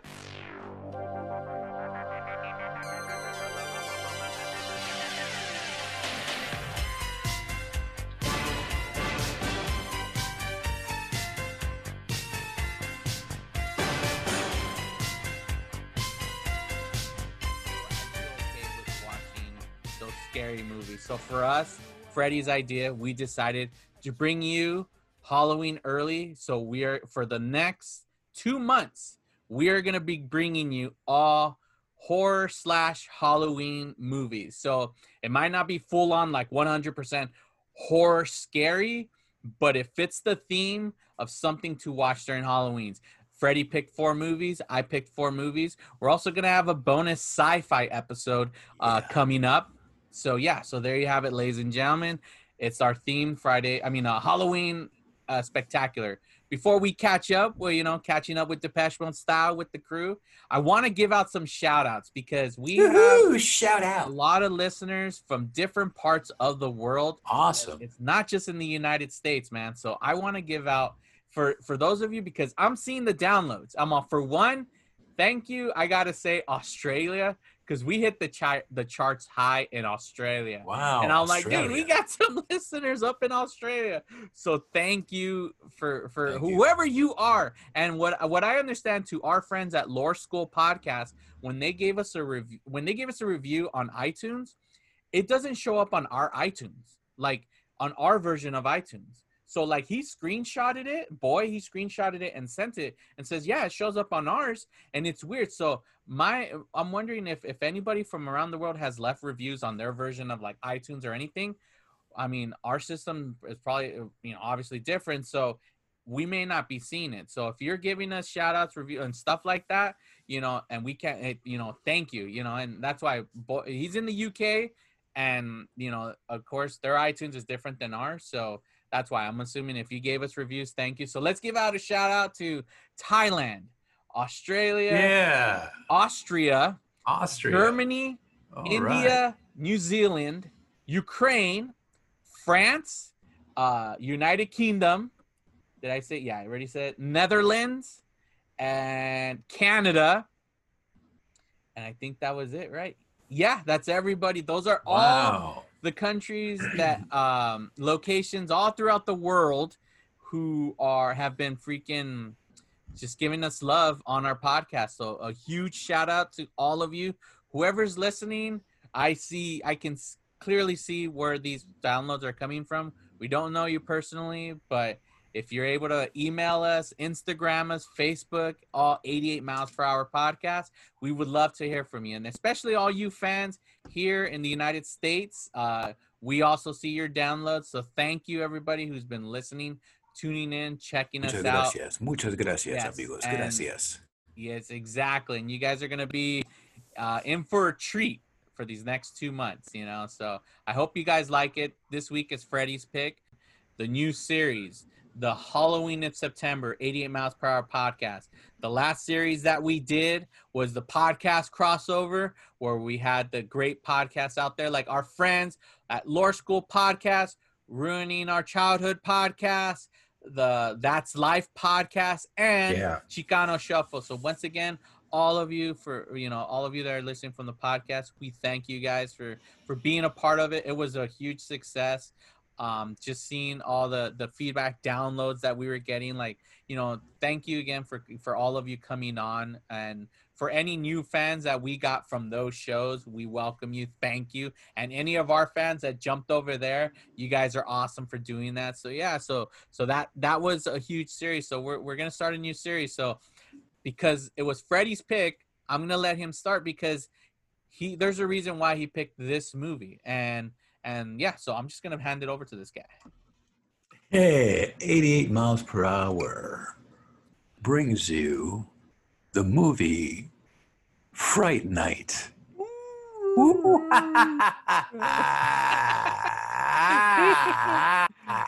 Yeah, see, that's how it's done. Yeah, 1985. Yep. And it's a great film directed by Tom Holland. And why don't you take it away? So this film, this is gonna be the official 35th anniversary episode. This movie was originally released in August 2nd of 1985. This movie was a budget around, I'm honestly just gonna say like close to $10 million, but it was a massive hit for that year. It was the biggest hit that summer of a horror film. It made $24.9 million. It seems like cake, like now, like whatever, but back when, that was a massive hit when it came to the 80s. This is one of those films, like before Lost Boys, you had this one, Fright Night, man. This vampire film. This film, yes, it was directed by Tom Holland, who I believe he was also the writer behind this film, where he previously wrote 2 scripts, and those 2 scripts were garbage. Like they were made into films that he hated. So he decided to jump in and be like, you know what? No, I want to direct this movie because I don't like what they did with my scripts last time. So I'm going to jump in and do it. Also, too, another movie that he directed that may possibly be a part of this series is Child's Play.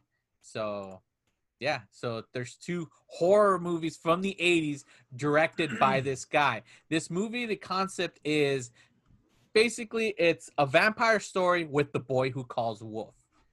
Then it's freaking, it's great. The main vampire is played by Jack Skellington himself, Chris Sarandon, who also played another great role in the 80s. He was in freaking Princess Bride. Roddy McDowall, who, if you're Planet of the Apes, he's in this film. We also have Willem Ragsdale, who is also in Waxworks. And then Stephen Jeffries, right? I always say Stephen because of the stupid P. It always throws me off. But he plays Evil Ed, and also Marcy Darcy is in this movie. Yes, from Married with Children. Yes, who became a big time freaking director herself, who directed a lot of television, and I know she started directing Married with Children at the time, in which I can't find her actual name. Where the hell is she? Well, I'm looking at the pictures now, what they look like. They've Oh, all there you go. aged pretty different. They've all Amanda Bierce. Yeah, Byers. Amanda Bierce. I read that earlier. She's like Beard? No, it's Bierce. Amanda Bierce. And Amanda Bierce. yeah, she looks great in this movie. But you know what? It's funny. Well, of course, we're going to go and talk more into detail about it because I watched it again with my girlfriend who's younger than me. And I said, I want you to watch this movie with me again. Well, for me to watch it with you and see. And she thought it was a very entertaining, funny 80s movie.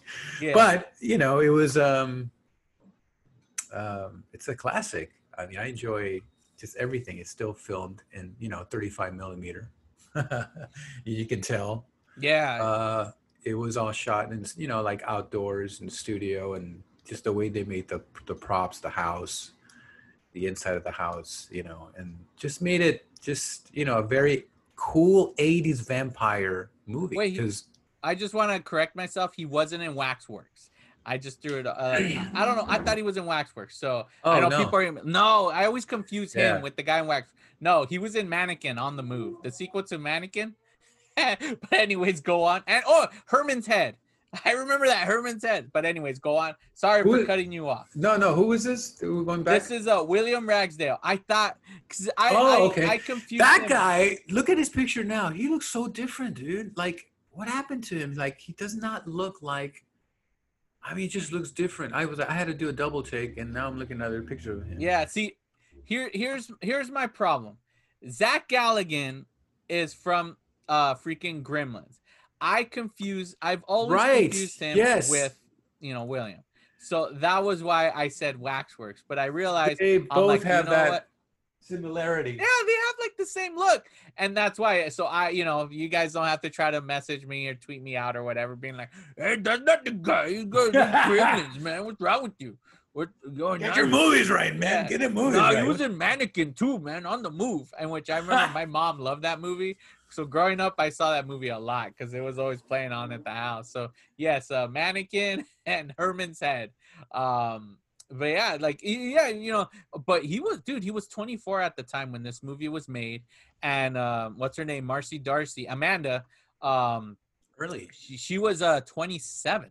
Yeah, at the time. So they were much older because I was wondering too, because they show like she's like dressed and she has a white dress, and you could obviously see her boobs, her nipples, and they purposely did that because before that scene the director requested like the costume designer or whoever to rub ice cubes on her nipples. So I guess because they wanted them to stand out, right? That was back in the day. You can't do that now. You know what? It is funny that these movies are very sexy out there. I mean, that's one of them too. They would like to, here's some ice. We would like to see more of that on the screen. Yeah, I mean, well, that's my girlfriend. She was watching this and she was like, "Oh my god!" Especially that one scene. Well, we're going to talk about scenes, but they're dancing in a nightclub and it's all rubby-dub, they're like sexy vampire movies, like seductive, that seductive scene. And when this movie came out, I was 15 when this movie came out. So I got to see it. I got to see it with some other friends of mine. We went out on, this is when I lived in Southgate. There was a movie theater called the Allen Theater on Tweety, still there but closed, and that's where I would watch all my horror films. And that's freaking cool, man. Yeah. So you got to see this in the theater when it was released, because I was wondering about that, because this is like the perfect your age was perfect timing for this. Oh, totally. Came out. Yeah, as well as I saw so many of my horror films there at the Allen Theater because it was in walking distance from my house, or we would take the bus, and that was our theater of our community. So I got to see that. I got to experience the whole promotion of it, seeing the posters, and back then you had newspapers, and you would see all the posters from all the horror movies that are coming out, and just the hype of it. Of course, we didn't have social media today, like, you know, you share everything. No, it was word of mouth. It's, oh, I saw this movie, and then you see the trailer on the TV, you know, on the TV programs. And the poster really catches your eye. That's what totally. I love about the design for this poster. Yeah, yeah. It looks amazing because it's so recognizable. And back when, like, the art itself is what caught your attention. If you didn't catch it in theaters, just the box art on the VHS. I love it. The video store. Yeah. You're like, dude, what is this? This looks scary. Like, I think it's a great design. I mean, what's funny about this is that because that's Amanda Byers' character when they had the prosthetic. Well, what had happened is they wanted to create a mouthpiece that kind of resembled like a shark mouth, right? And they had run out of money to do work more on the prosthetics because they use about like $1 million alone on all the effects and everything, creature effects and so on and so forth. So the guy who was in charge of, you know, he's like, he rigged something up over the weekend, and he's like, well, since we're only gonna have this scene really quick, like if she comes out and it shows her real quick, it's all right if it doesn't look perfect. Well, sadly, all the production art and like promotional material featured the stupid mouth, and it bothered him because it's like, to him, imagine you release a song and you're like, fuck, like there's always this one little part that bothers you, but you're stuck with it, you know, you're like, I can't change it. That's how he felt about this, because it's like, dude, like now it's on the goddamn poster and they're using pictures of it on like for the film. You're like, great. And yeah, so that's why like that look, but still it stands out. Like this poster, whenever you see this image, it for years it always stuck with me growing up, especially seeing that. To me, it was scary because I was little at the time. You know, when this movie came out, I was 4. So this was a scary movie for me. You know, growing up, like I said, I would walk by the movie theater, and then back then in the 80s, you would have the poster, and then you would have some photographs, stills of a scene from the movies, because that's how they would do it. And they would be black and white. So they would either have 2 of them or 3 of their best scene, and it would be one of, let's say, hold on, let me get his, of Mr. Jerry Dandridge, the vampire, doing, you know, already looking like a vampire, and then another scene of either another actor. And so that would create an interest, like, oh my God, that looks really good. Look at that vampire, you know, and you would buy a ticket and go see this movie. I mean, this movie is cool because it's like living in your neighborhood. You always wonder, is there a vampire here? Because you hear, you know, it's like, and the house is very scary looking. Who lives there? And that's what this movie is about. It's about this guy who comes in and lives, comes into this next door neighbor. And this guy who's into horror films is so into it that he thinks there is a vampire living next door. And sure enough, there is. And that's what this movie's about. That, you know, I forgot what I was just going to say. 'Cause all these ideas just came into my mind. I love the concept behind this film because what I love about the 80s is that the 80s very much, even though, okay, I know I mentioned that his real age, he was much older, but what we know of this film, let's stick to the movie on this aspect. He's a teenager. So he's a high schooler. We know he's in high school. And what I loved about the 80s is that they put kids / young adults, teenagers in dangerous situations, and that's what I love. That's why you got the Goonies, you know, you got freaking Explorers, you got Stand By Me, you got freaking Monster Squad, like you got all these films of all these like kids doing stuff, you know, either saving the day or having adventures, so on and so forth. So what I loved about this is because you don't have all these adults. The adults are ignoring him, you know, so it's up to them or him to stop the day. But the part that I love the most is that he sees this guy on TV who's always talking about like showing horror movies, vampire movies, stuff. And he's like, oh, I believe in vampires. I've seen them. Peter Vincent. So he goes out to ask for help, to help me. And this guy at first is like, whatever. And he's only tricked to going to help because of, you know, the girl offers him, Amy gives him a $500 saving bonds because he had no money.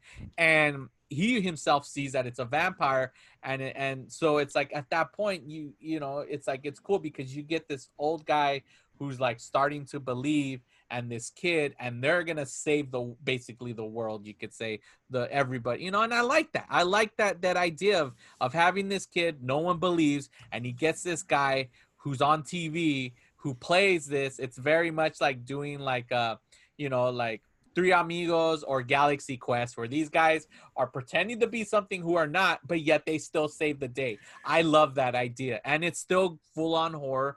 People die in this film. It's an R-rated film, so you still have elements of humor, horror, suspense, action. It's all around. It's a great freaking movie. Yeah, it's fun, and I mean, it's a really fast movie too. You're just like, as soon as it begins, it starts, and it's like a roller coaster ride. And I love the music. I love the whole feel of just the way it was filmed. The house looked creepy, and the vampire. This vampire is Mr. Cool, Sexy Vampire. Like, it's just like you're like. You look at him, you're like, wow, Mr. Suave here, but he's a vampire, seducing his girlfriend, who is, Marcy Darcy. Yeah.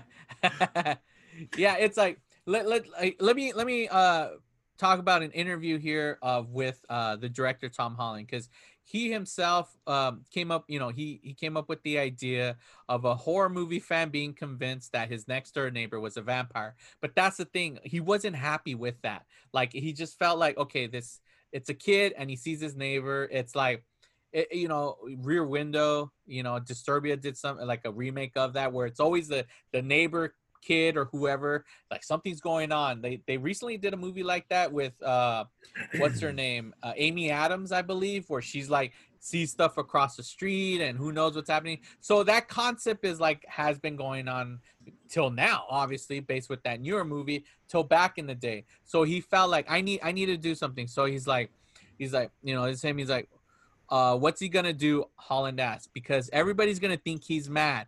The story pre-coded in his mind for a year, and finally one day, while discussing it with John Byers, who was the head story department of Columbia Pictures, he finally figured out what the boy would do.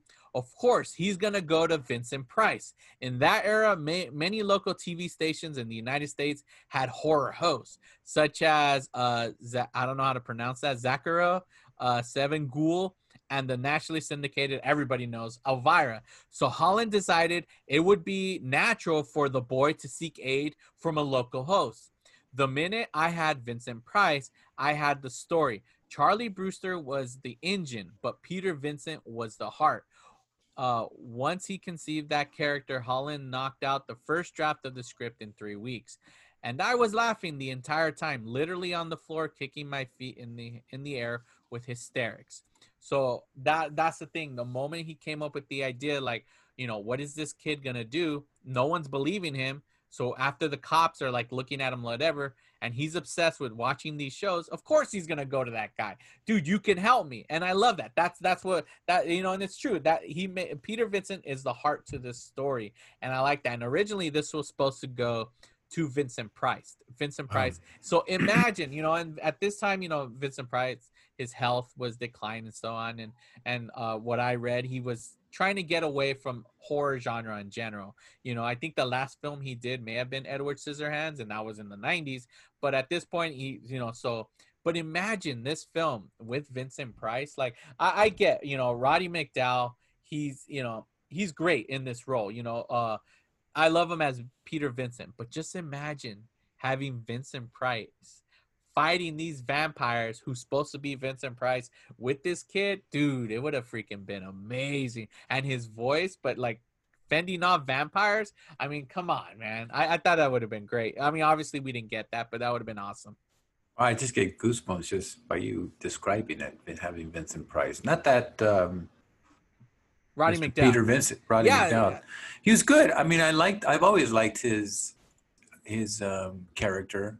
I've always liked the way he portrayed it, and he made us believe like he was a believer himself. He was just doing it to pay a check, and then here's the real deal. You're like, oh man, I really have to do this and strike a wound, into a vampire's heart. Yeah.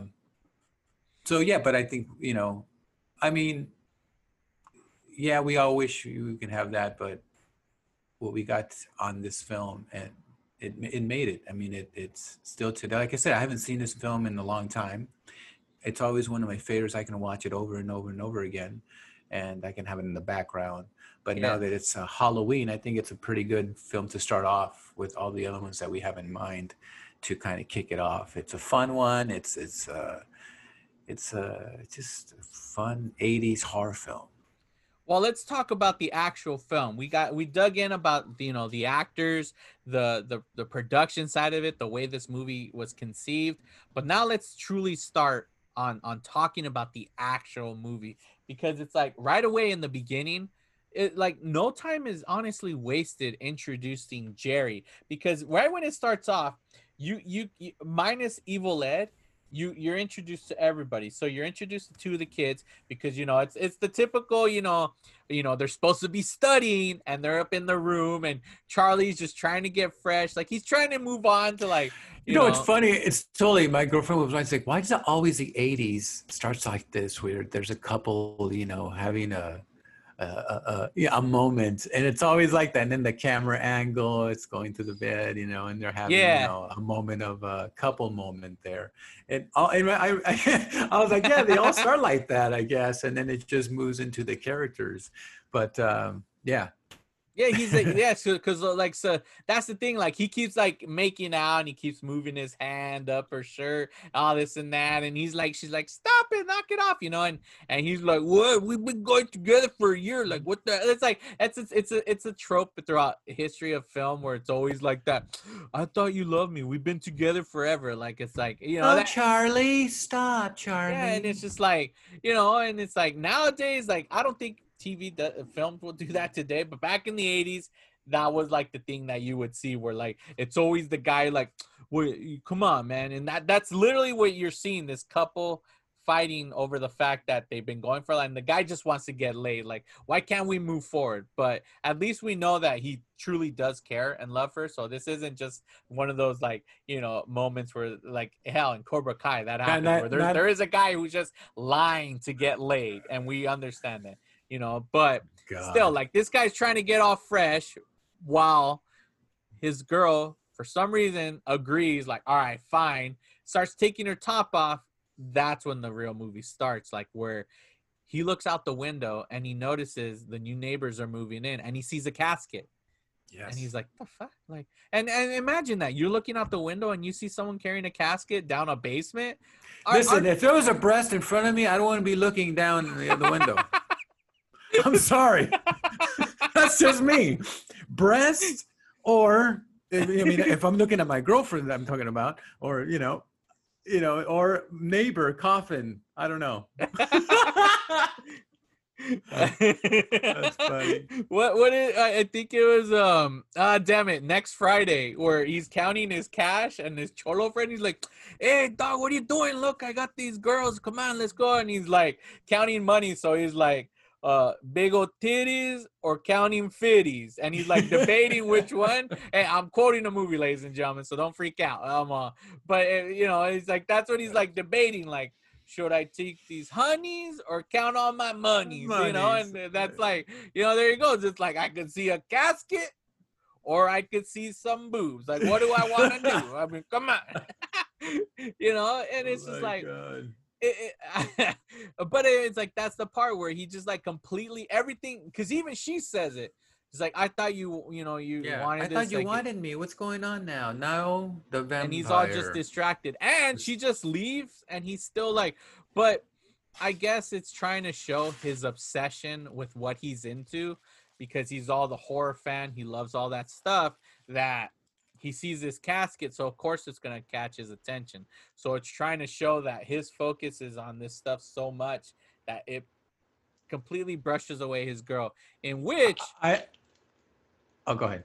I was just going to say, because it goes downstairs where they're fighting about, and they're saying it out loud that they're going to sleep together, and the mom is right there. She overhears everything, but she doesn't even care. No, my mom would say, "Cochinos, what are you doing? Get out of here!" But she would kick my girlfriend out of the house. What are you? There's no sex involved here in this house. Exactly. There's no dude. I couldn't That's why I bring was like, anybody home. I was like, "Oh, my white friends have that? Oh my god, free." It's like Seriously. you can have sex in the house. Like there's no way. My dad told me this is not a hotel. You're gonna take your business somewhere else. You're not gonna bring none of that at my house. If you want to do Yeah. that, go get your house. So it's Yeah. like, I'm like, wow, okay. Too, that's yeah. So that was funny. Yeah, what? I don't even know how that's possible. And then the mom was like, "Oh, thank you for helping him study." Like, yeah, right, freaking. I'm not gonna like my parents wouldn't let me do that. Have a girl in my room, but yet the mom overhears because they flat out say that they were gonna have sex. And if growing up, and if they were in our room, the door would be open. Yeah, exactly. You know, we would never close the door. They always wanted to know. No closed doors in this house. know? Yeah, no, hell no. But I could never. I was in like my 20s already, and I couldn't bring a girl home like that, dude. Forget that. Unless we were having like a party and I had friends over and there was a girl, like, you know. But no, I couldn't individually just invite a girl who I was seeing or dating. No, but then we think, you know, it's been a year, so they've been together for a year. Okay, then she's got more rights, and you know, she can hang out. You know, I guess that's just the way it is. Yeah. So, but where were we at? Yes, she's coming down, and I like the relationship he had with the mom. Welcome to intermission.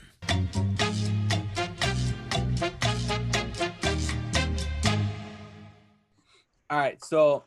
Oh, yes. So we were talking about the relationship with the mom. The mom was like, "Oh, come on. It's okay if you can have sex in the house. Just, you know, clean up after yourselves." Yeah, exactly. She was like, "Wow, you guys. Wow. All right." Yeah. And even then, because he makes mention like about and there was no father in the picture. Yeah, there was a single mother. Single mom. No dad. Single mom, no dad. Hardworking, just middle class, you know, lady working and exactly. providing for her family. Start working the late shift. The late shift. Yes. So that leads to like them, like, you know, having that little spat, whatever. Oh, new neighbors moved in. Oh, I saw them, whatever. It was like, oh, it was weird. So when they're in the cafe, that's when you're starting to hear the TV in the background. You know, reports say someone's head was found, or, you know, people dying. So they're giving the little hints that things happening in the area. People are dying. Yeah. And then that's when she comes. For some reason, she apologized. She wasn't in the wrong. He was the asshole. Yes, she apologizes to him.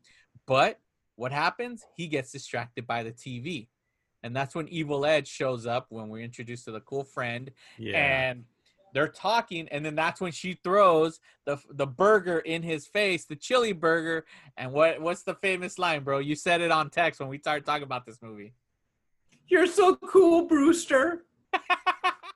Yeah. Oh, Brewster, you're so right. You're so cool, Brewster. That should be a T-shirt. Yeah. Actually, they do have shirts like that. I bet they do. They do have one of him with the cross. You know, yes.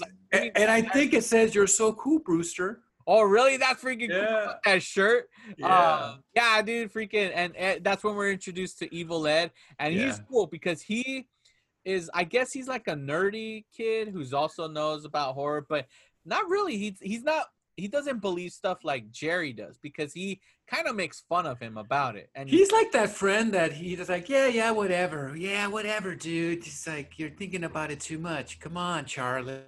Yeah, he's like, he teases him a lot every day. Yeah, he's like that teasing friend that we all had, you know. It's like, "Hey man, seriously, dude, I saw a vampire." "You're crazy, Freddy. Come on, man. You saw, you know." Yeah, he's one of those. It's one of those dudes that's very hard to be on your side as far as, like, you know, being it real. But that's I actually have a friend like that to this day. I still have him. He's like he reminds me of him. So.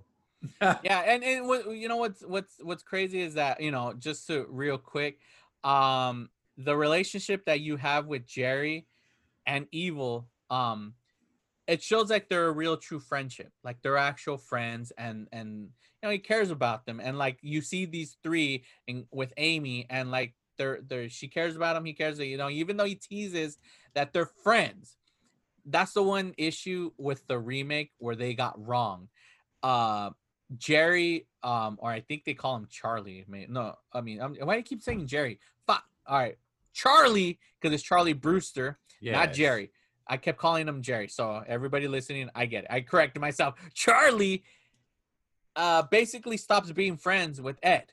He becomes that kid who, like, you know, it happens to everybody. There's friends that are all through elementary, junior high, and at one point they separate. One becomes cool, the other one stays the same, and that's what happens in the remake. That's what the remake gets wrong. So if you're wondering, I wonder what the remake's like compared to the original. Evil Ed is the one who's obsessed with horror. Evil Ed loves horror. In this film, Charlie's the horror fan. He loves watching Peter Vincent, so on and so forth. You don't get that in the remake. Charlie thinks he's too cool for school. He's dating the hot girl, and he leaves Ed behind. He's like, oh, we don't hang out no more. We're not friends. That's what I hate. In this film, I love that they're friends. They get together. Like, he doesn't blow him off. He doesn't think he's too cool for school. He's just this kid who's just basically sees something and no one wants to believe. And the mom makes the worst mistake ever because Charlie, he keeps looking out the window. He sees shit going on. He sees that prostitute. Remember when he's arriving from school? Yes, I was just about that. She comes in and she's all dressed up, 80s, you know, the way. It's funny because I look at the fashion of how people used to dress up in the 80s. And yeah, you see this prostitute come in and she's like, hi. And then she just walks into the house. It's like, whoa. Yeah, he's like, whoa. Damn, this vampire rolls like that? Damn. You know, like what are your favorite scenes in this movie? I like when I see Peter Vincent because I grew up watching the classic horror films like Frankenstein and all that. And it reminded me, and of course I grew up with Elvira, you know.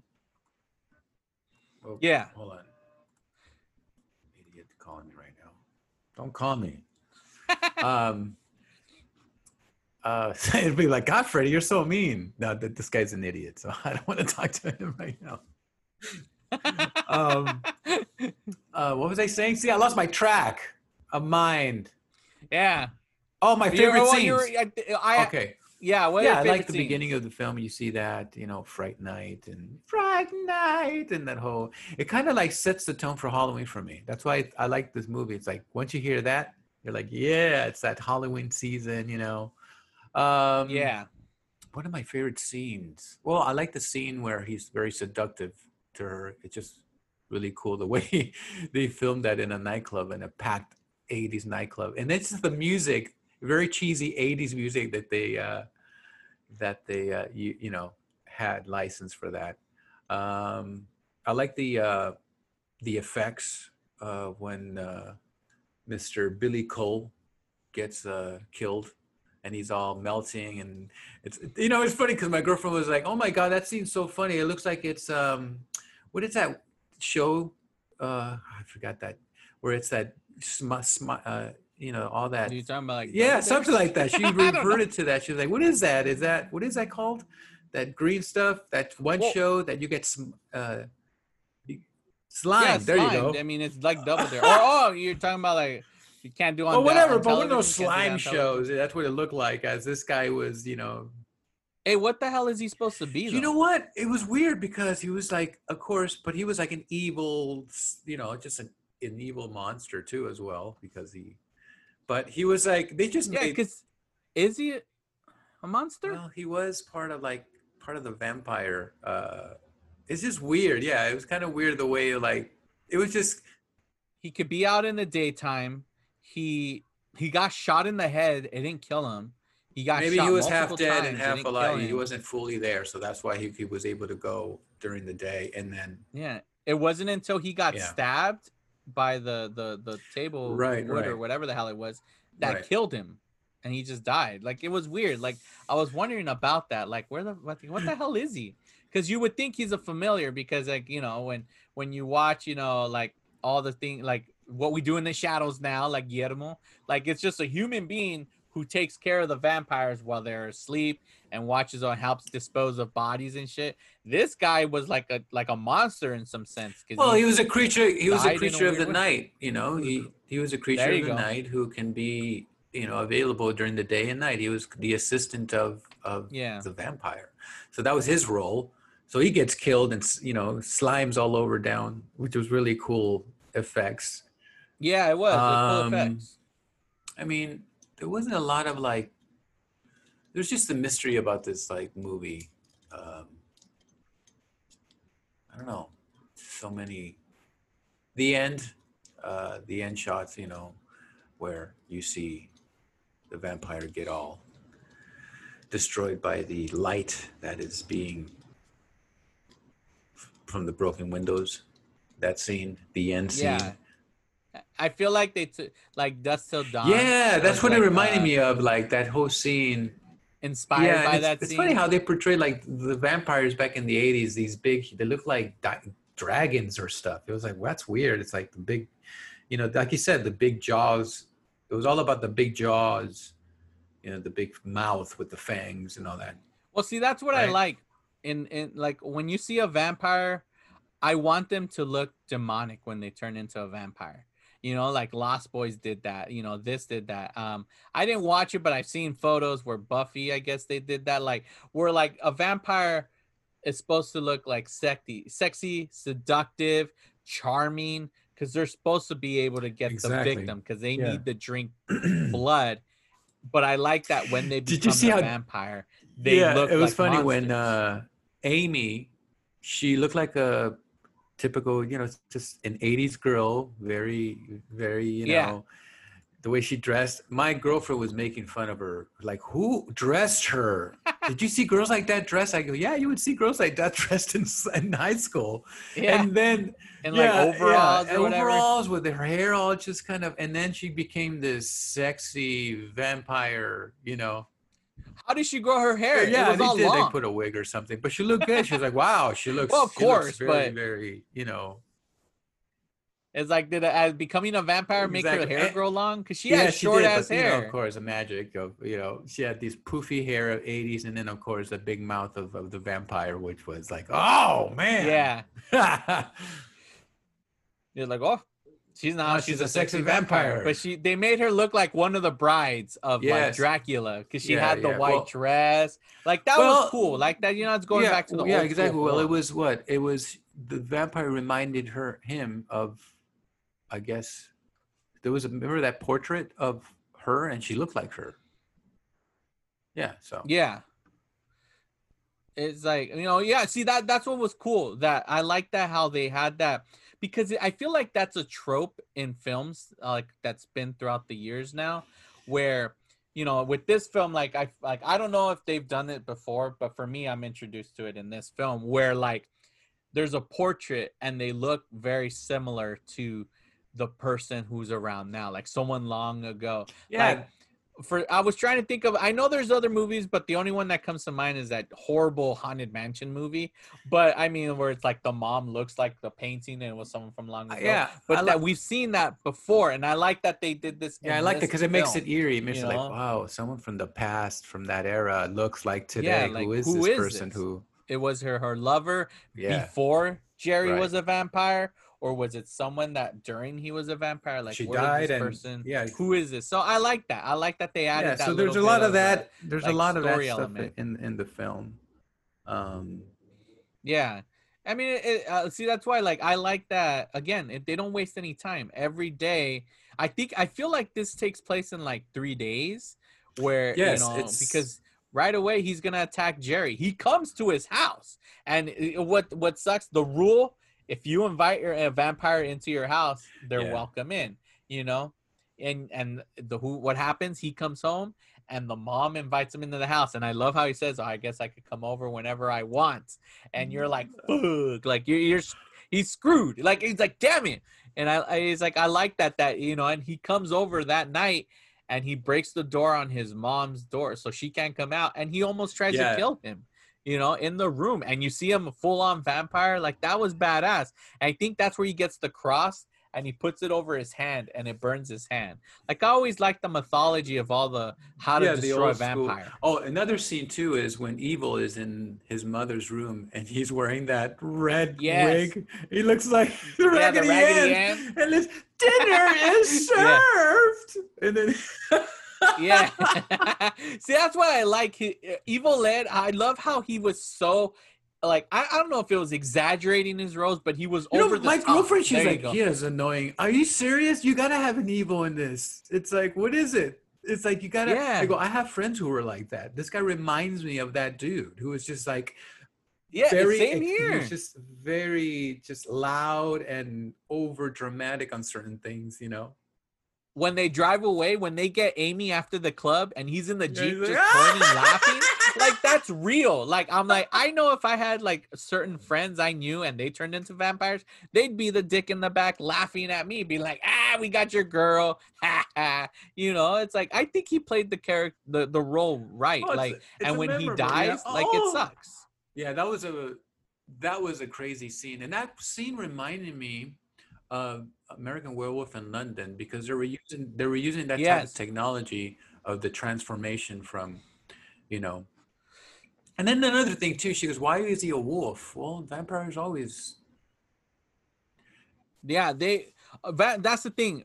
When I was a kid, see, I didn't talk about how I was introduced to this film.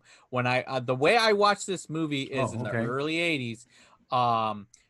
You know, I had an older brother, and you know, he had his friends who were his age, but they had older brothers who were teenagers during the 80s.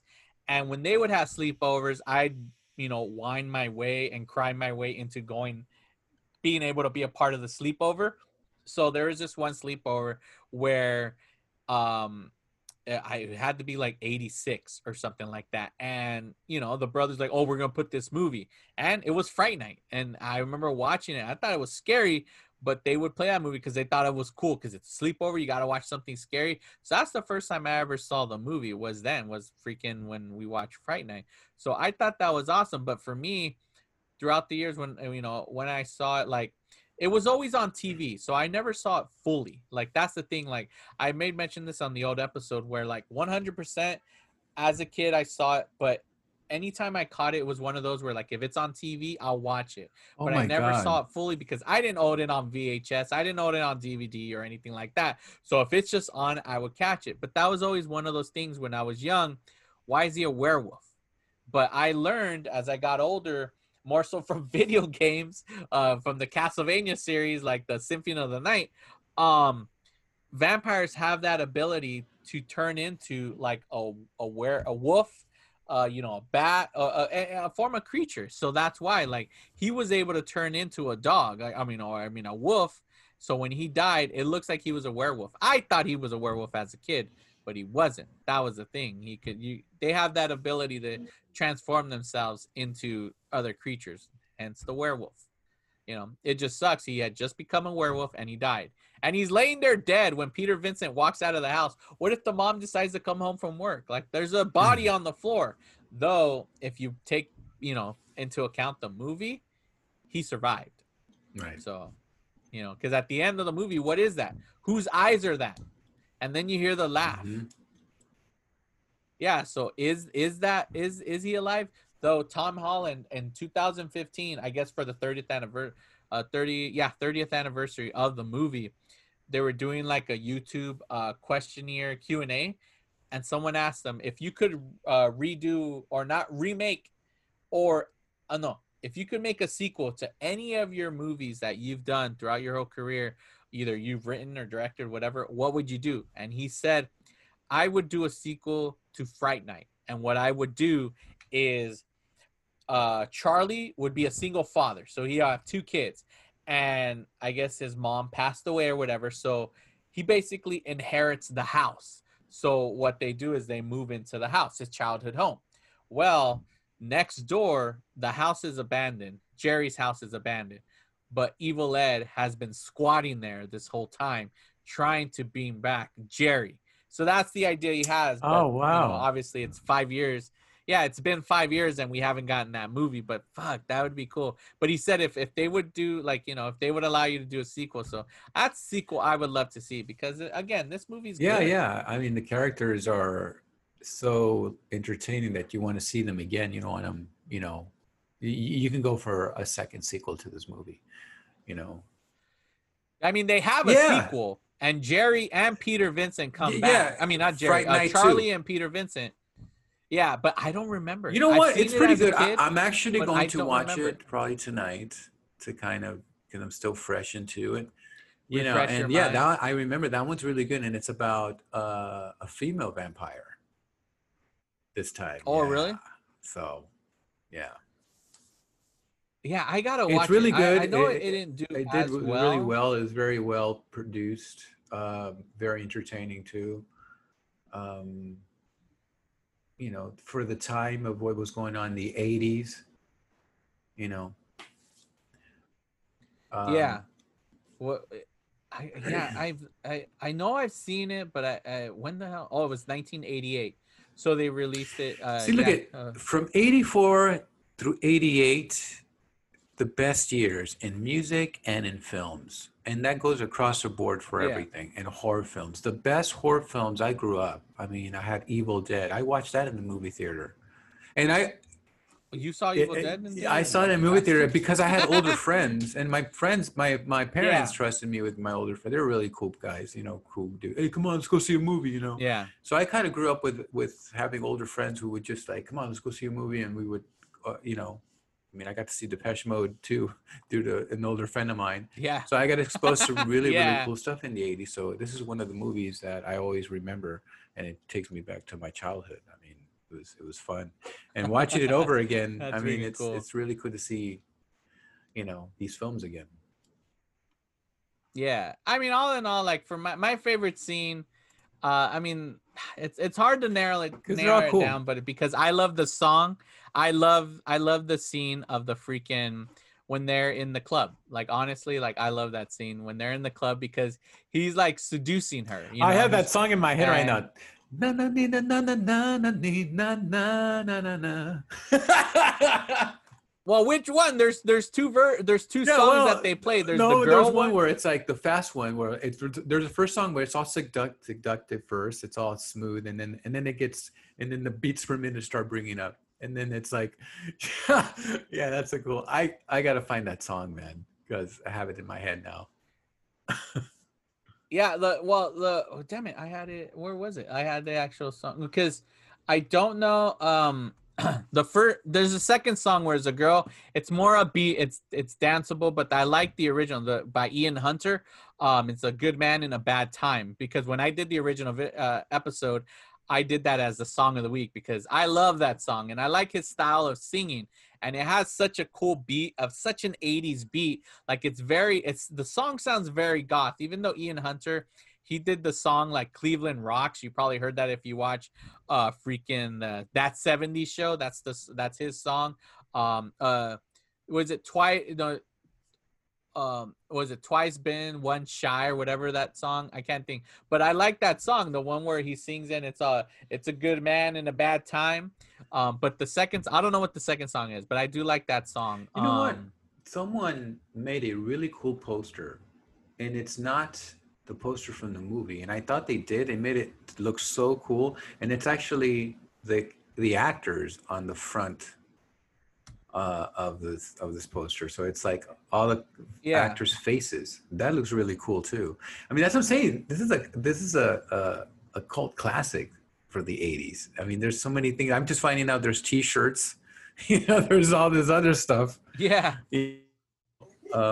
This film, that if you're in love with it and you like the whole 80s feel and the artwork, you can own it. I'm definitely gonna get. You're so awesome. Cool, Brewster. I mean, definitely gonna get one of those shirts. Yeah, you got to get that. But yeah, so that's our first pick of this horror season of Fright Night. The what is this? Halloween in September, ladies and gentlemen. That's right, Halloween. Yes, in September. Halloween in September.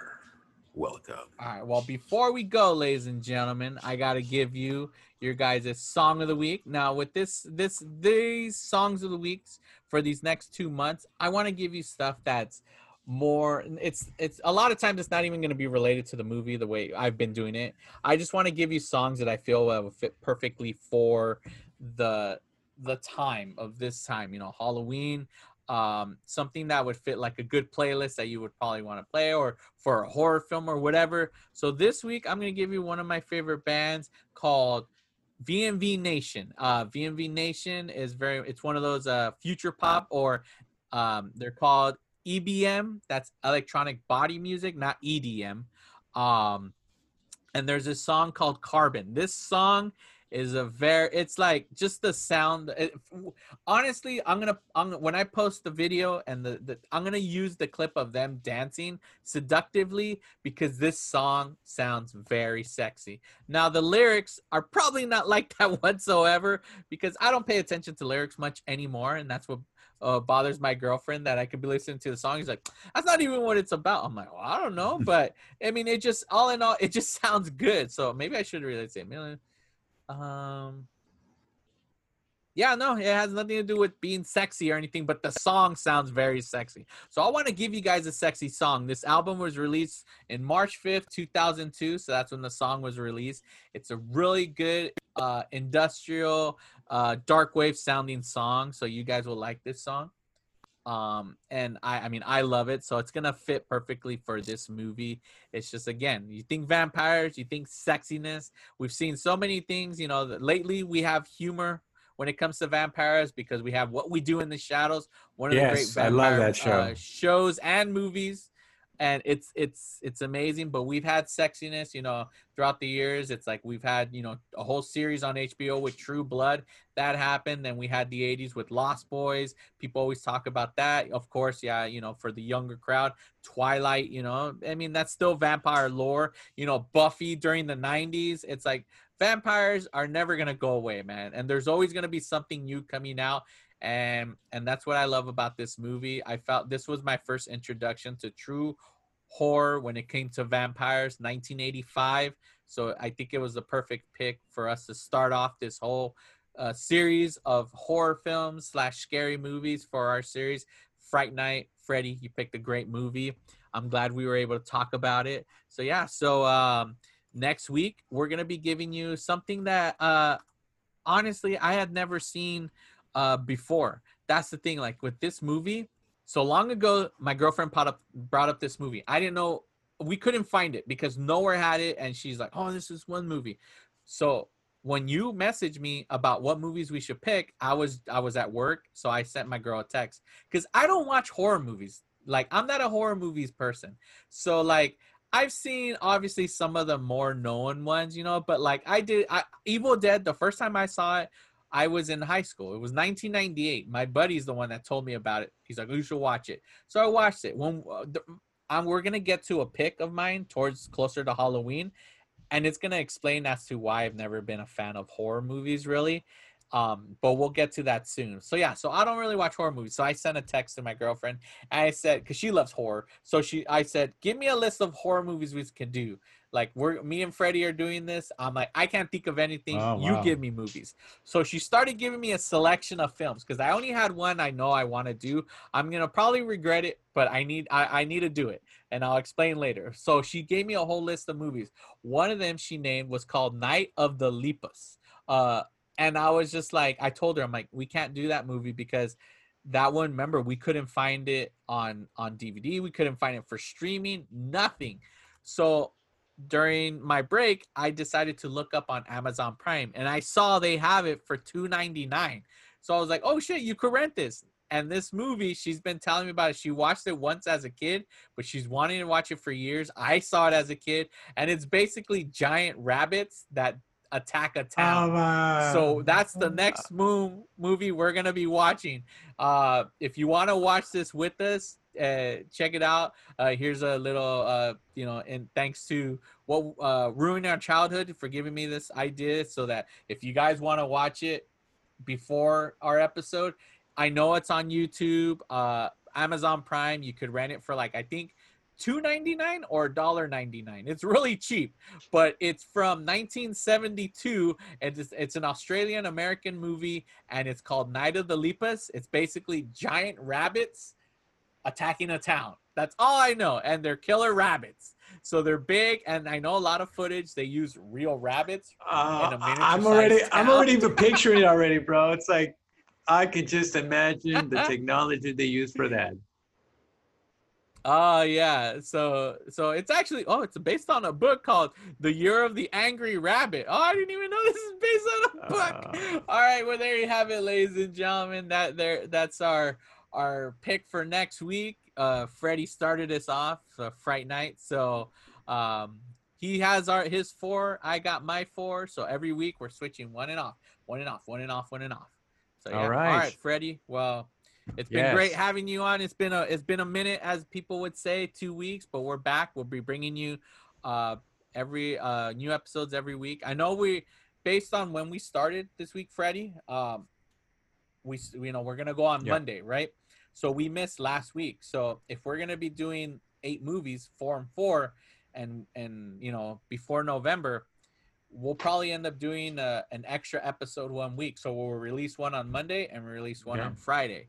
So we'll do a bonus movie then, but have your movie set for next week. So yeah, so everyone check out Night at the Lepus, check out Fright Night. So they have, it's been fun battling our neighbor who was mysteriously killing off a bunch of prostitutes. But don't worry, me and Freddie got Elvira to help us fight off the neighbor.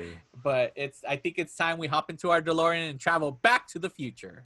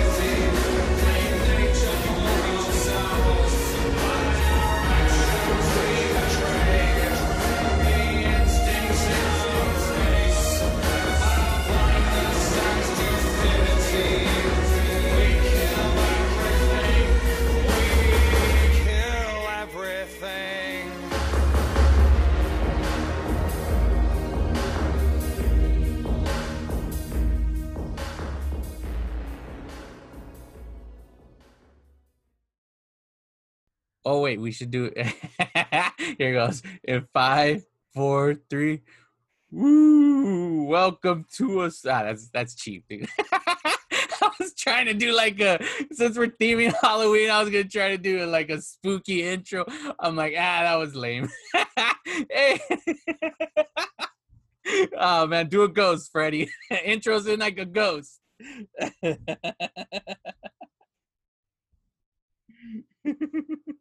everybody, there you go. Welcome. Or how's it the Vincent Price when he does the Thriller? Yeah, he's like, darkness falls across the land while you listen to your podcast at hand.